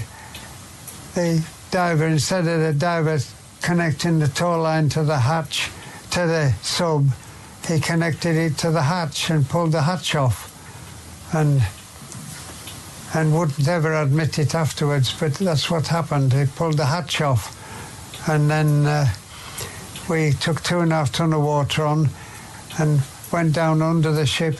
Now remember, we've 90-foot seas going, and so by the time we went down onto the end of the tow line, we were 2.5 ton heavy at the stern, and suddenly the tow line went tight and the back of the sub was pulled upwards and we were facing down now, and then the ship dropped and we fell down at the back and it went like this for 3 minutes. Well, it wasn't going to last very long before the rope would break, and it suddenly went off like a cannon going off, and the hatch flew back across onto the ship, and we crashed to the seabed in 26 seconds. It took 84 hours to rescue us, and luckily, before we started the dive, I stole a bottle of oxygen. And because we'd stole it, I'm still here. Otherwise, we certainly wouldn't have been here. Amazing, isn't it? And we tell our children not to steal, and probably rightly so. He wouldn't be having that conversation if he didn't take, or he says, stole the extra bottle of oxygen, 84 hours on the seabed. I think I was reading some interviews with him recently when he was asked a question like, how did you manage to survive? Okay, you had the oxygen and all of that, but only 12 minutes of the life. He says, we looked after each other. We looked after each other. An incredible story. Lots of texts on different topics from already this morning, including Evelyn, who is soon to be homeless, single mother, 2 children, working away. There has to be a father. Is he not contributing? That seems to be a standard response to every single time I speak with a single parent. But fair enough, if that's your thoughts. There has to be a father. Is he contributing? If not, why not? I'm sick to my back teeth of listening to these single mothers struggling on your show, and the fathers get away scot-free. In this day and age, it should be very easy to put an attachment on a person's wage, no matter where they are in the world. Well, I understand that, because you're really having a go, if you like, for want of a better term, on what we call deadbeat dads. I don't know what the situation is in this case, but I think that's a fair thing to say, that there should be no deadbeat dads. Isn't that amazing that there's no pressure zones for rates like there is for rent? If a business is struggling to pay rates, revenue closes them down and they won't be able to get a cent to open up another business. The government will swallow up the building. And I mean, one of the issues, of course, involving businesses that are trying to survive are a lot of the ancillary costs. Forget about it with regards to the council buying the house. The council always offers €30,000 less than the asking price. So it's a waste of time people won't sell to councils. Clearly this woman is working, minding the kids and paying rent. I just wonder what help she gets from the kids' father.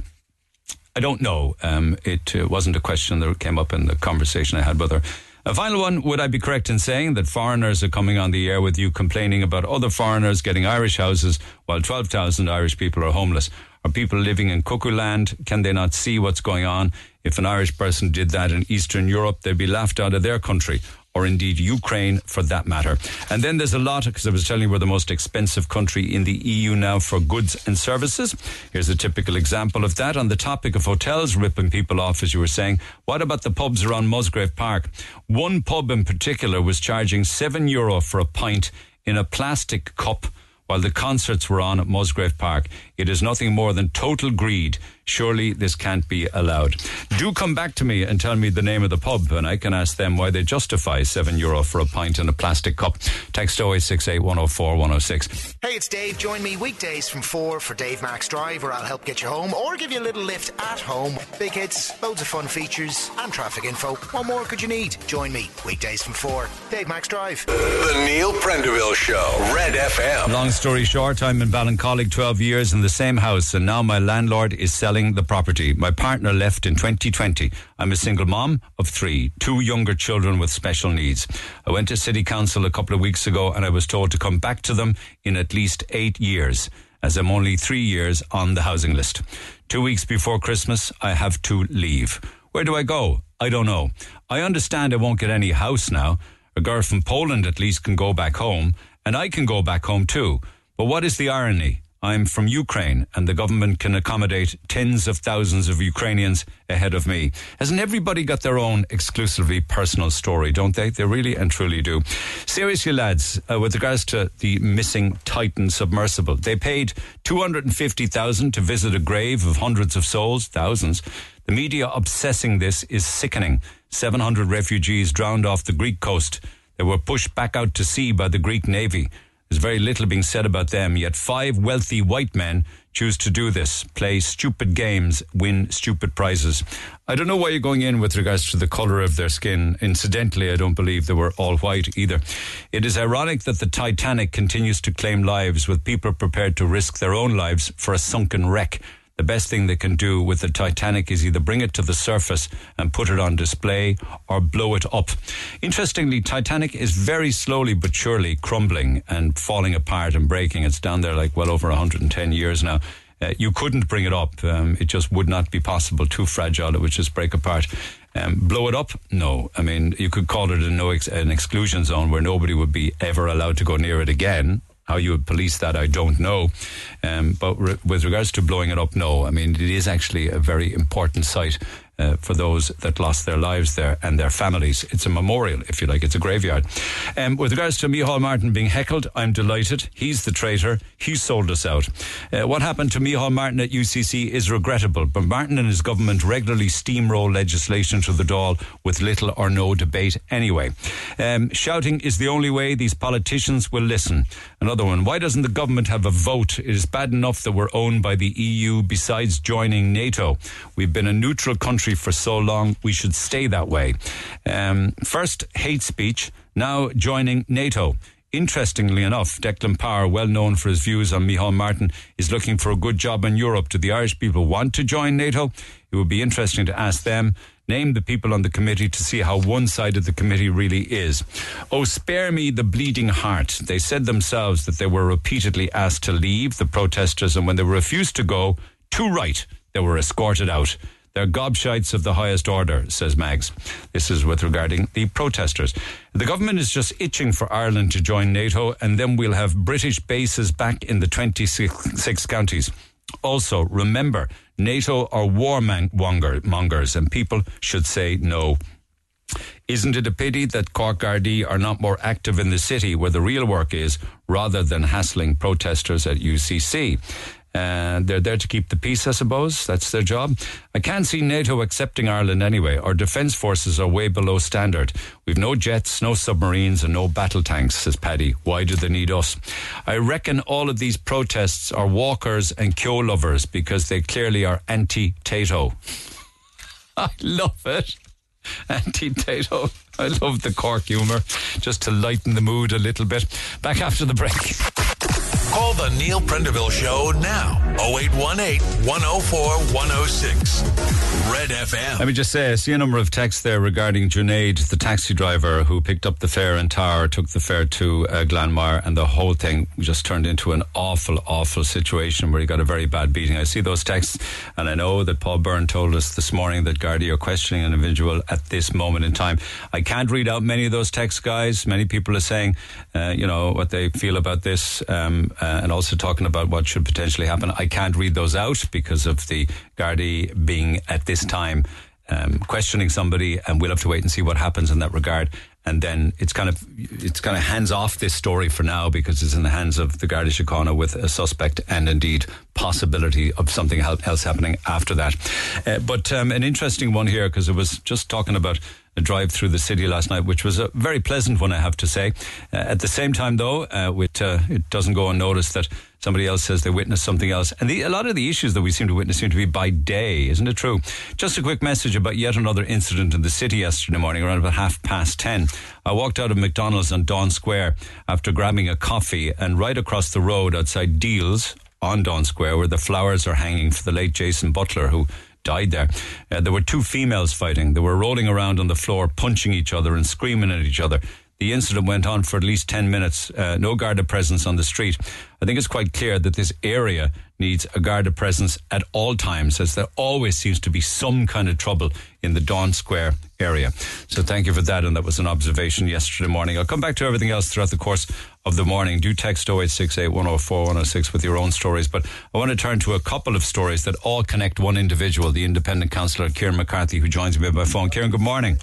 Hi Neil, how are you doing? Okay, one would be the public toilet issue. Secondly would be you taking over the mayoralty tomorrow as Lord Mayor, and an early congratulations on that one. Thank you. First up, the latest news that I was reading in the papers this morning regarding All Saints Cemetery, Carr's Hill Graveyard as we know it of, the burial place of upwards of 30,000 people over maybe 120, 130 years.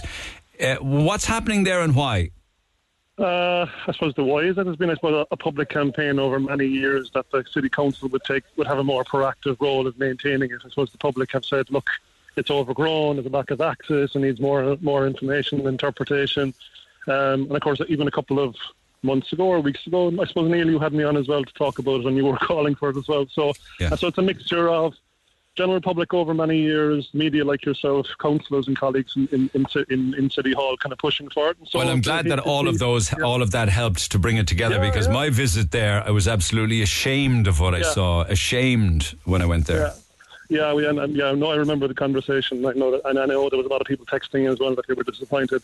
So no, it's good. I mean, there's an opportunity. Look, the way I look at it, the City Council has an archaeology officer, it's got conservation officers, it's got the knowledge to do more to improve the access, improve the information. I know there's a number of groups as well that want to add to the information kind of panels. I know some of the mother and baby homes, former mother and baby homes in the region, actually, some of the babies are buried in Carrhill. So look, there's an opportunity now to do a lot more commemoration, to commemorate what Mr. Sorensen, who created the cross way back in time, what he had in his head, his vision in terms of that it would be more on the radar of the city and the region. So look, I think it's a good news story, and like myself and others know, we'll drive it forward. So this was under the remit of the HSE. You won't say this, but I certainly would. They did an appalling job with regards to maintaining it.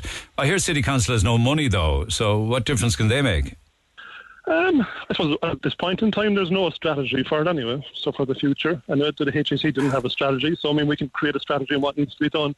And in fairness, there are Heritage Council funds, there are general national funds to maintain it, which the HSE, I suppose, never drew down. Now, when I say that, I mean the HSE have done a really good job actually in the maintenance of the conservation of the front of the old Cork Union Workhouse Lodge in St. Finbarr's Hospital. So I'm not going to condemn them fully, because I think actually they did a really great job on that. But you're saying that there was national funding that could have been drawn down that wasn't. And it wasn't for various reasons. But I suppose now it's in the council's hands now, so the buck stops with someone like myself and my other colleagues and the executive. So what will we see? Firstly, a very serious clean-up, and then some proper signage and respect shown to many, many lives, much of them very short lives with regards to babies at Besborough, but famine victims as well. I read in the Echo, Donald O'Keefe saying that in the months between February and June of Black 47, 2,260 famine victims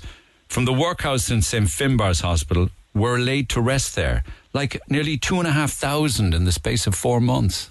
Yeah, and when you say laid to rest, like they were put in an open burial, like Sorry, just on you're top right. of each other. Like we have like they were just dumped there, if you want to use that term. So we owe it to those people that are buried there to do a better job in terms of, look, here is their story. I think sometimes, like in terms of the city's remembering of the famine, we kind of come in and out of it over the years. It depends on if it's the 175th anniversary or the 180th anniversary. Like every few years, we mark it. But now there's going to be, a place where people can pull up in the car safely, walk up a laneway, see the information panels, and a proper remembrance. Also, the main entrance. When you go to it today, like you have to go up through there is a right of way kind of up through a farm, and the farmer has been really, really great with the HCO. True. Broken gates, though, totally overgrown. I wouldn't even start. But the main gateway itself, it's fallen down. The cross and the gate has actually fallen. It collapsed in the storm during the year. So now, look, there's an opportunity here now to try to, put it back, slot it back into Cork history where it belongs. Okay, it's a good news story. Let's hope this opportunity is not missed and wasted. Yep. From there, because you have been for many years now running historical walking tours in the city, and I was reading, and I don't know how many years you're writing that superb article, for instance, in the Cork Independent. It must be a decade or longer, is it? No, it's 23 and a half years. What? 23 and a half years? Yeah, something like 1,200 of them. And 30 years giving chats and walks at the city and elements like that. It's been fun. Look, when it's like 23 and a half years, it sounds like yesterday. I can remember most of the columns that I've written or what I've written on and stuff. But you love your city, pal. You love your city. That's why it's great that you're coming in as an incoming Lord Mayor, considering your pride in the city. More on that in a few minutes, though. But with regards to the walking tours, the public toilets, in this article it says there are 3 of them. I know about the very discreet one on the Grand Parade. Where are the other 2? There's one in Curls Quay anyway. And I suppose the other one's probably is a reference to in some of our public parks. There's one in Marina Park. Fitzgerald's Park, perhaps? There's one in Fitzgerald's Park. But look, none of those are city facilities, though, really, as such. The one in Fitzgerald's Park, I think there is one in Fitzgerald's Park that's public, but I know there's one in the cafe as well. Okay. A little out of town. So the issue with the one, because we were talking about this toilet on the Grand Parade, which is pretty close to the library, but not a whole lot of people know about it. That's the issue, isn't it? Signage. It's signage, yeah. But look, if you look in an overall sense, there's 3 public toilets. And I would have been. I'm on record last Monday night saying that's appalling for the city. Like, we need to do more. At one point there was something like 11 or 12 public toilets, and then they all fell out of use or disrepair. And then the city council over the last 3 decades got out of funding public toilets, and now we're finding the last few years that there's a demand now for public toilets that needs to be met. But it comes down. The council and the executive want to invest in public toilets. Just there's no money there. The new toilet they built in Ballincollig Regional Park, I think, cost the bones of €500,000 to create something that was decent. €500,000? Yeah. In terms of, but a lot of it was actually putting in pipes and putting in a water conduit. It's actually quite difficult to put in a public toilet. But then how can they find money for robot trees? That was a central government fund. Okay. So that wasn't a local fund. So Okay. Yeah. Okay. But by and large, is people going into commercial premises to use the loo or spend a penny? Hey, look, as someone, you just mentioned me giving walking tours. I've had loads of people on walking tours over the years kind of going, Kieran, I need to go to the toilet now. We've been walking for whatever an hour. And I've been kind of going, well, you probably have to ask permission from this private owner. The city is completely and utterly dependent on the private business owner, which is not good enough. And I'm on record of that. Can I just ask you, is it too late now to do something with the one that is there, the one that they closed down, which was certainly very fit for purpose, but used for all of the wrong reasons? People were shooting up in there. Is that a busted flush now? Are they really going to take it away? Yeah, well, that was the question I asked at the last council meeting, that if it can't be fixed up, if the infrastructure can't be fixed up, and I think it needs an enormous amount of infrastructure to take it down, because all that area actually was just completely cluttered and clustered with, too many buildings and too many just things in the way, like the sense of, the placemaking there was just poor. Yeah, but it's there, though. Is it not salvageable? No, according to what I got at the last council meeting, it's not salvageable. We had a debate actually on it. There was a number of speakers, and I asked, well, if it's not salvageable, what's it doing there? And the response I got is that, they're going to take it down. Okay. Yeah. And then the debate went to, the hidden toilets in the city library, and many councillors who were unaware of that. So, the city created a public toilet policy last year, but at its heart, it's weak. It's weak at best. But are they going to put in a big blazing brazen sign saying public toilets? Well, that's what we raised. That can we actually tell the general public there are actually toilets there, instead of knocking on the door and hoping for the best, that this is the right brown door on the Grand Parade. God, I shouldn't laugh, but it's just... I know. And look, I actually completely agree with you. I mean, I'm on record to say that it's appalling.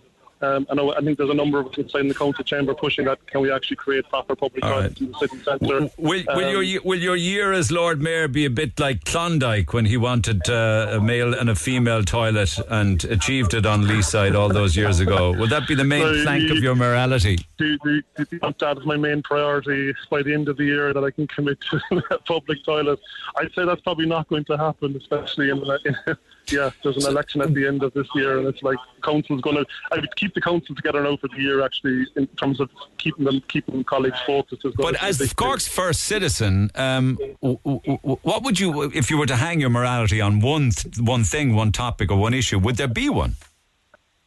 I think one of the speech tomorrow night, and people, those who are present and who'll probably listen online, it kind of focuses in on, that we need to get the social housing that is on stream on track. I think there's something like 5,000, 6,000 social housing units, affordable housing schemes. That's the number one thing that I get from people kind of writing into me. And then climate action, then healthy living. People kind of want more parks across the city. They want more spaces for their families, more playgrounds. I suppose for me to hang my hat on, I suppose I've been working on a few... Cork is supposed to be climate neutral by 2030. We're doing a European project. Whether that happens or not is probably not going to happen. But we're going to be on the road and on the track, and we need to have proper conversations and proper consultation with citizens and business owners, and to see what we can do there with that. Okay. So it's hard. I mean, look, Neil, I've listened to all incoming Lord Mayors come on with you over the years, and I'm 14 years in the council chamber, and I know what can be achieved, and we'd say in a 12-month period in the council chamber, that it's sometimes it's a huge rock, pushing a huge rock actually up the hill. That climate change, of course, is a very contentious one on Leaside, because it involves bus connect, right, and the railroading and literally the railroading through people's local communities and homes and villages. And look, and I've been on the battlefront of that for a whole year. Gone through 2 consultations with my local residents. So I suppose it's the quid pro quo. It's kind of like, we need to go this direction, but there are also concerns and there are also issues. So how do we kind of create compromises? How do we bring people put all of us on the same page, and how do we work together? Okay. Well, tomorrow your mayoralty begins. Undoubtedly, we'll be talking over the course of the next 12 months. Best of luck to Deirdre Ford, and good luck to you. Yeah, thank you very, very, very much. All the best for now. Councillor Kieran McCarthy, first elected to City Council in 2009, Cork's next Lord Mayor. Back after the break. The Neil Prendeville Show on Cork's Red FM. Our phone lines remain open after midday. 0818 104 106. Still to come this morning, we've got some more family passes to give away for all sorts of different wonderful Cork City and County tourist locations. This morning we're featuring the Lagoon Activity Centre in Rosscarbery. It's a cracking spot. You'll be able to take on Munster's largest inflatable water park, rent a kayak, take the kids pedal boating, try your hand at stand-up paddle boarding. For the less adventurous amongst us, just relax over the water deck in the garden and get fresh coffee and food in the cafe. It's wonderful. All fully supervised, trained and qualified lifeguards and everything. It's a fabulous day out down at the Lagoon Activity Centre in Rosscarbery. I know it well. So we have 2 family passes to give away just before midday. These family passes are worth over €100 each, so you can imagine imagine what kind of activity you get up to there. So that'll be super duper. And again, tomorrow we'll have more, and indeed over the month of July and August. And make sure, whatever you do, if you're travelling around Cork City and County over the summer, would you please download the Explore Cork app? It's a super one. It's got 850 different places to see and things to do all over Cork City and County. It's all categorised into activities, locations and different types. I was watching, funnily enough, I was watching Nationwide last night. I don't know why. I just came across it and I stopped because they were doing a great show on Doneraile. I love Doneraile. I've been up there a few times over last summer and what have you, and they were in Doneraile House. Now, I didn't see it all, so I series linked it so that I can go back and watch the whole thing.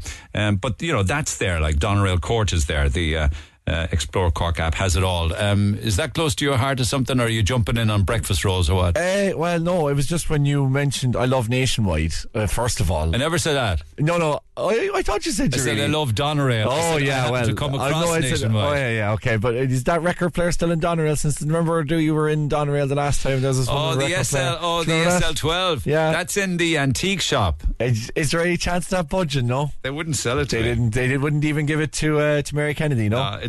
No. It wasn't Mary Kennedy. It was Anne Casson. Oh, Anne Casson. Yeah. Oh, yeah, sorry. Good pal of mine from years back, Anne Casson. I haven't seen her in a long time. No, that record player's still there. And it will always be there when I told them the price of what they'd get if they were to sell it. It's one of... That's where you slipped up. That's where you should... Yeah, you should... No, you have to be honest with people. I wouldn't want to do that, rip someone off and give them €100 for something that would be worth 1,200. Stick it up on eBay then. Yeah, but sure, it's only worth €100 to them if they sell it for €100. It's dishonesty, man. Do you not know that down in East Cork? It's dishonesty. We'd rob the eyes out of the back of your head, man. All right, okay. Actually, can I segue nicely to having robbing the eyes out of the back? From that back to value or bad quality or all of the above. We have a photograph up on Facebook this morning, lads, that you have to see to believe. And I know there's an awful lot of comments going with it. So if I could get some of the comments from Facebook. But it's Linda's story, where she had a bad deli day, apparently. Linda, good morning. Good morning, Neil. How are you? I'm good. Did you eat this? Did you eat this thing? No, seriously, no, Neil. No, I did not. All right, because your text originally to me was, thought the days of really bad deli was over, but have a look at what I got this morning in Centra on the Kinsale Road for $4.50. Describe it. I went in this morning looking for a breakfast roll. They didn't have a medium breakfast roll, so I took a large one, and I said to the girl, can I just have bacon and pudding, please? And she said, yeah, no problem. And my biggest rookie mistake was I went on my phone and I did not watch what she was doing. So I left, I paid $4.50 for it at the counter, left, got into my car and drove to Wilton because I was running to get an appointment in Wilton this morning, and pulled into Wilton and stopped and opened my breakfast roll, and that's what I found. And it is... You describe it, because I've only seen the photograph. I wouldn't eat that. In fact, I would think that it wouldn't be advisable to eat it. It wasn't edible. No, it really wasn't. The bacon was just cremated. It was, the butter was just manky, and then there was two pieces. I think it was white pudding. I'm not sure. And she had kind of pulled it apart a little bit to try and spread it out over the roll. And it just, that was it. There was nothing else attached to it, so I sat there looking at it going, no, not that hungry really and truly. So no, I binned it in Wilton. You just literally wrapped it and binned it? I wrapped it up again and I binned it. Okay, why didn't you go for the sausage and the eggs and... No, I don't do sausages. Bosco turned me off sausages a long time ago when I was a child. If you remember Bosco, he went to the sausage factory. Yeah. A long time ago, and by God, I never ate a sausage after that. Oh my God, I love sausages. I don't go for the cheaper ones where you don't know what's in them, but a decent sausage can't be baked. So no ketchup either, no? No, I just really wanted bacon and pudding and a small bit of butter. That's all, because I'm not in a habit of eating a lot of breakfast rolls, but I decided this morning I was in a hurry, I would do it. And I won't be going back there again for a long, long time. Did you say it to them or go back or call them? No, I was gone. I was gone by the time I realised what I had got in the package. Now, I did message them on Messenger and sent them a picture of what I got, and then nobody has answered me since. Okay. We're trying to get in touch with them to see exactly what they have to say, how they get offended. I don't know. Is there? It sounds to me as if there could well be an official policy of rationing all of the ingredients, to say the least. It's just horrific. You wouldn't give it to the dog. It's really, really bad. Well, it's certainly the worst thing I've ever seen between two pieces of a roll, that's for sure. Yeah, if that's the way delis are going again, like I said to you on the text originally, I thought our days of this were over. Well, bacon like that should have been dumped, not put into a breakfast roll. It's way, that bacon is cremated because it's been under lights for hours and hours and hours. This was at 8:30 this morning. There's no excuse for that. It's different if it's 12:30 in the day and it's been there since 8:30 in the morning. This was 8:30, 20 to 9 this morning. Oh my God, it's shocking. It really and truly is shocking. I'm going to check out some text because we shared it. Somebody says, for instance, that's miserable. I'd rather eat my toenails.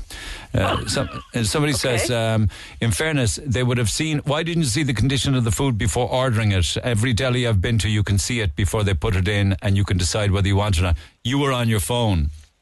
I was on my phone, yeah.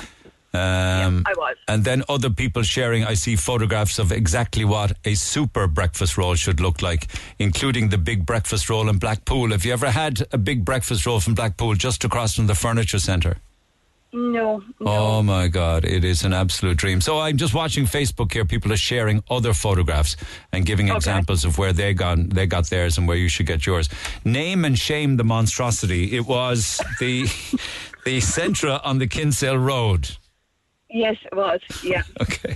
Yeah, it was. All right. If they apologise and invite you back, would you go back for a better one? No, I will never again set foot inside that store. Okay. All right. Okay. Let's see what they have to say on the matter. It could have been just one that slipped through unbeknownst to whomever. I don't know. I can't answer as to why they served it, but let's see what they have to say on the matter. There was enough of them there this morning. There was more staff and management than customers there this morning, so, there's no excuse for it, really. Did you take a refund if it was offered? Yeah, I'll take a refund, no problem. I won't refuse money anytime. All right, okay. Okay, but once bitten, or not bitten, twice shy. Appreciate it, Linda. All right, let's see what they have to say. Cheers. If you want to see the photograph of what you did actually get, it's hard to believe that anybody would actually serve it, to be honest. It's just not on. It's shocking. And obviously, because of the contents of it, right, the roll is actually way too big, as well as everything else, for what they put in between it, I can tell you that. So we'll have to see what they have to say. Oh, listen, you're also listening out sometime between now and midday, and it'll happen very soon.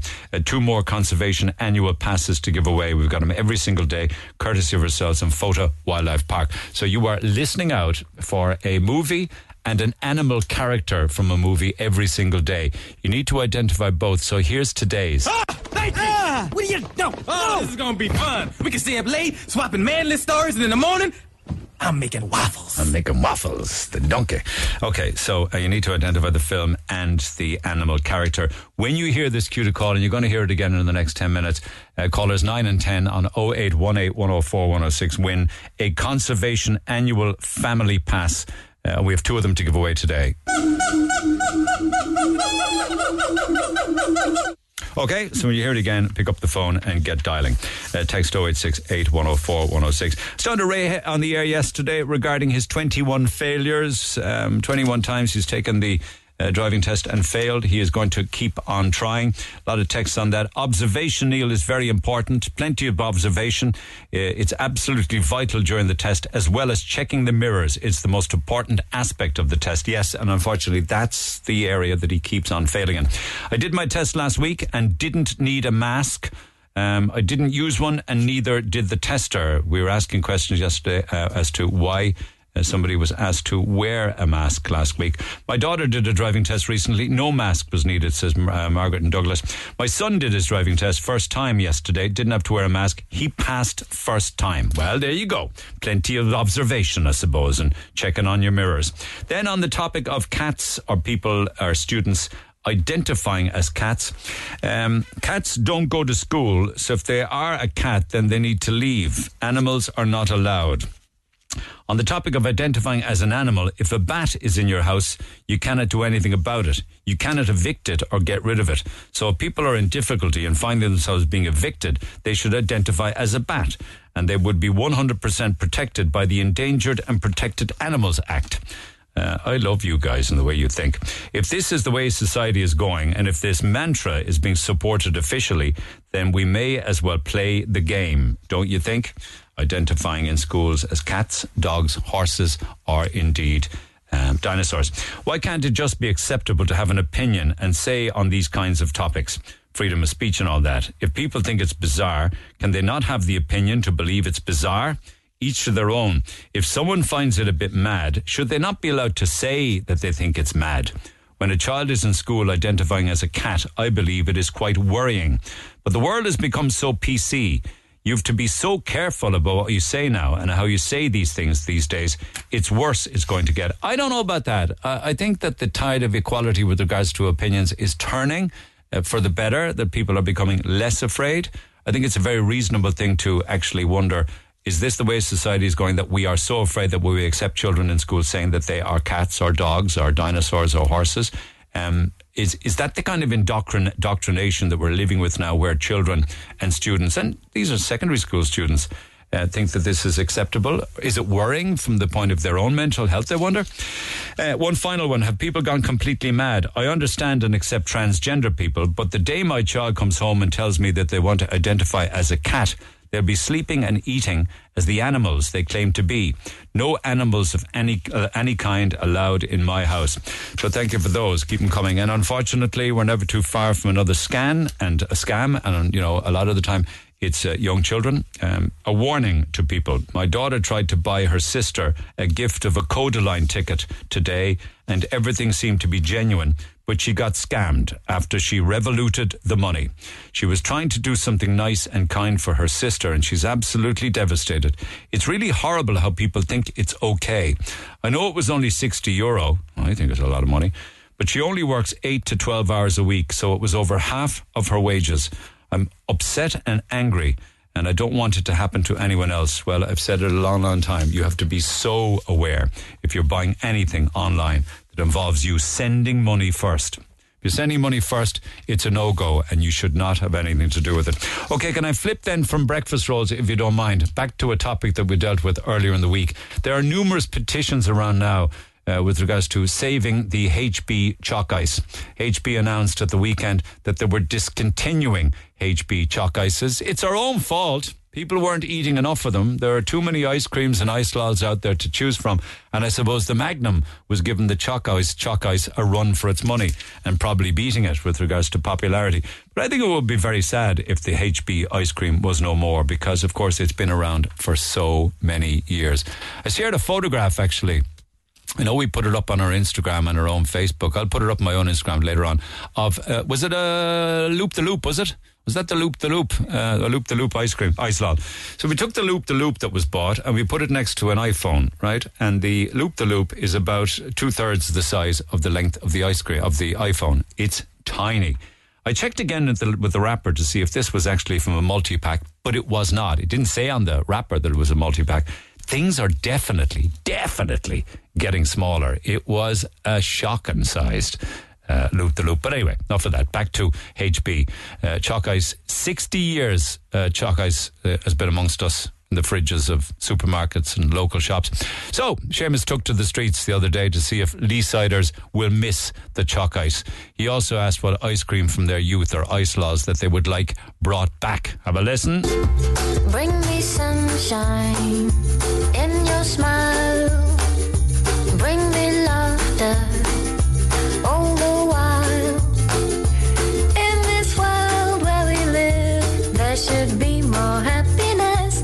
So much joy you can give to each brand new. Do you know what? No, I don't know. I've bought a chalk ice for years. No, I never buy them. Well, they do say it's the poor man's Magnum, isn't it? Well, she said that to me the other day because she got a Loop-de-Loop, and somebody said to her that's the poor man's ice cream, the Loop-de-Loop. Yeah. So, I don't know. And is there any favourite ice cream from your childhood that you'd like to bring back? Oh, let's see now. I suppose the one thing I used to love, and they're probably still out there, are the ice burgers. Remember those? Yeah. No, they're still there. Yeah, they're lovely. Still there. But nothing tastes the same anymore. No. They took all the good stuff out of it, I think. And they're smaller, aren't they? Everything's smaller. Everything's smaller. From your childhood, is there any ice cream that you'd like to see back? Oh, the Cllr, the Cllr shots. Yeah, definitely. I didn't know it was stopped making. That's sad. Sad. They should bring it back. Are there any other ice creams that have gone that maybe you'd like to see brought back? The little small plain white gollywog. Yeah. Not an ice cream man. No. I see that's where it's gone. It's disappointing because they actually are lovely ice creams. I enjoy them. They were around years. But do you think that it's just that they couldn't end up competing with the Magnum, for instance? Well, they could, but I don't know, how much are they? I don't know how much the difference are. Do you know, it depends. People enjoy them, needs a chalk ice. Would you miss the chalk ice being going now? Not really, I'm not an ice cream lover, but children like them, so it's a pity. We're American, so I don't think we have an opinion on this. You wouldn't know what a chalk ice is, no? No, we wouldn't know. White ice cream dipped in chocolate. Sounds good. A humble chalk ice. Gone. Get out of it. Apparently it's not popular anymore. It is with me. Would you eat many? On a hot day like today, yeah, I would eat one or two, yeah. Bring back the chalk ice. And is there any other ice cream you'd like to bring back that's gone from your childhood? Well, geez, we still have the 99, so okay. We do, but the Chili Willies are gone. The Chili Willies are gone, yeah. The Chili Willy knows when you're walking out into the sea and you're kind of... And the fat frog. The fat frog, yeah, lovely. What about yourself? Would you miss the chalk ice, would you? Not particularly. No? Be a fan, no. It's a big Magnum moment, yeah. Yeah, I'd love the Magnum, yeah. So is the chalk ice a poor man's Magnum, is it? Yeah, old-fashioned, I suppose. From growing up, what ice creams would you like to be brought back? She's from Little Island now, so the Magnum is very posh, you know. I can't remember ice creams. Only a cone, really. Having a cone as a child. I don't Did you remember. not have Calypsos or anything like that over on the island, no? No. We're cut off. They didn't even have those 7 cent ice things, you know. Oh my gosh, they were totally depraved. No. Mr. Freezes, wasn't it? Yeah, no. The Mr. Freeze, I remember them. Everybody falls in, me included, the mistake of calling Calypsos. Anyway, HBD said that they continue to offer the iceburger, the brunch, and the loop-the-loop, tiny loop-the-loops, and they're saying they're bringing back the chalk ice cream feast in time for the sun and the sunshine, but apparently the chalk ice is gone. What about the Wibbly Wobbly Wonder? Anybody old enough to remember the Wibbly Wobbly Wonder? That was one fine ice lot. But we were talking at least there's 99s across the summer with the flake on top. Amy says White's Centra in Toker, the best for a 99. June's in Massytown, Macroom, gorgeous. Mandy says, does anyone know if there's any place that does vegan and dairy-free cones? Probably not. Gala in Ovens is another good spot for the 99. We make the best 99s in Centra in Watergrass Hill. What are your breakfast rolls like? Ballinascarty shop near Clonakilty. My kids love it, and it's proper ice cream.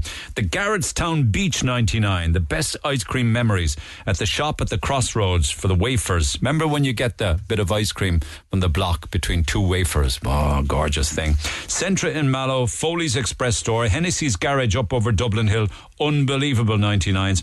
O'Reilly's in Blackpool, Kevin O'Leary's on the South Douglas Road, Lulu's at the Lock apparently, Pedro the Sailor Man's ice cream, a great van.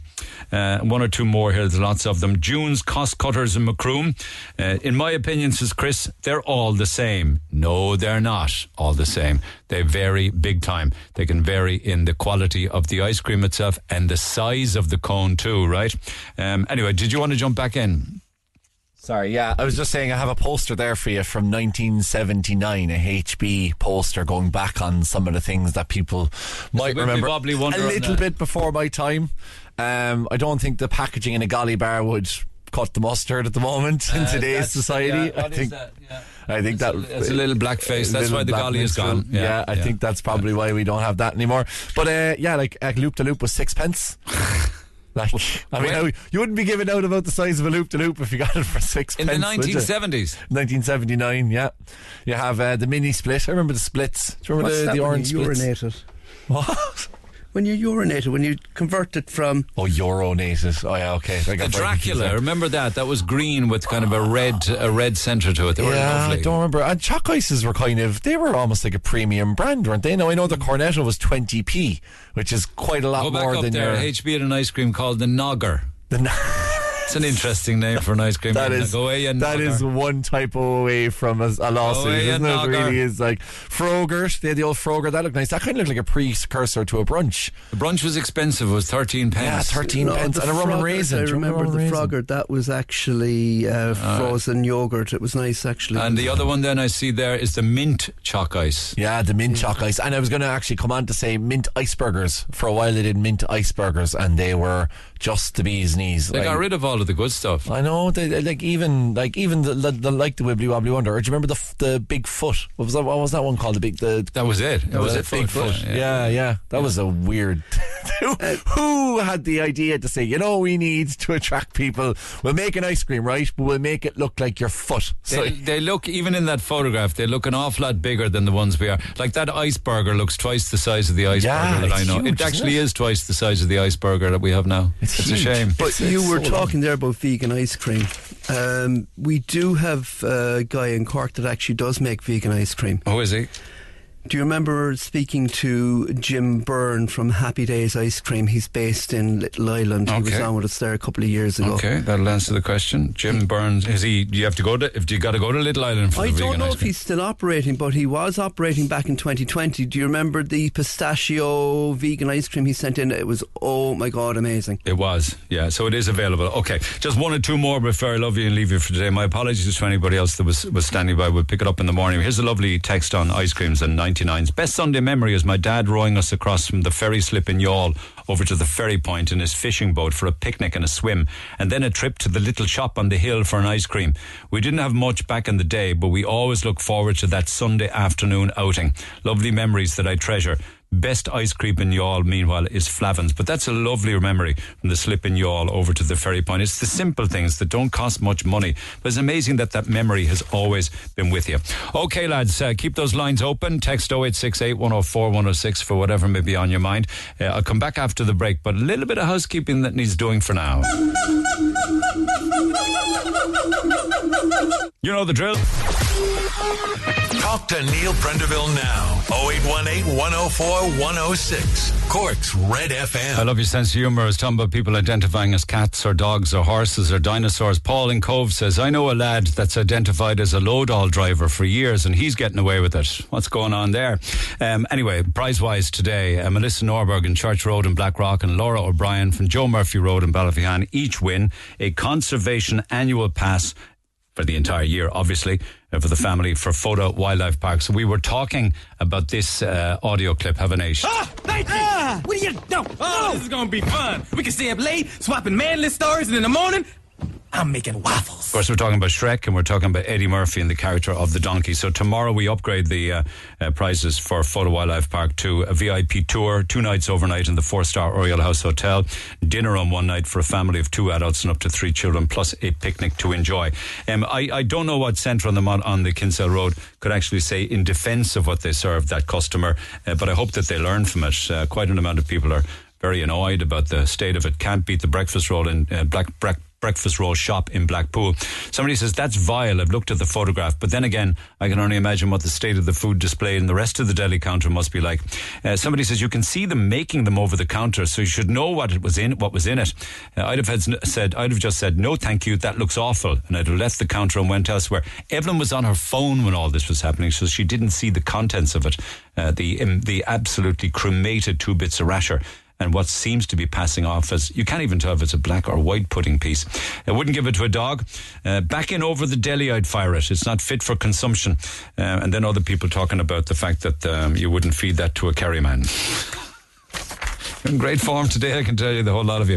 Okay, we have 2 family passes to give away for the Lagoon Activity Centre in Rosscarbery. I told you all about it earlier this morning.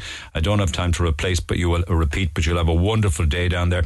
Each family pass is the equivalent of 4 passes to the water park and 4 passes to the kayaking or the stand-up paddleboarding. They're worth over €100 each for you and the family. You will have a great day down at the Lagoon Activity Centre in Rosscarbery. Callers 9 and 10 for that on 0818 104 106. Sadly, I'm out of time. As to what happens across the rest of the day with Titan and the search for the submersible, I do not know. But I suppose the afternoon will tell a lot. Have a good day. I'll see you tomorrow. For more Red FM podcasts, go to redfm.ie/podcasts.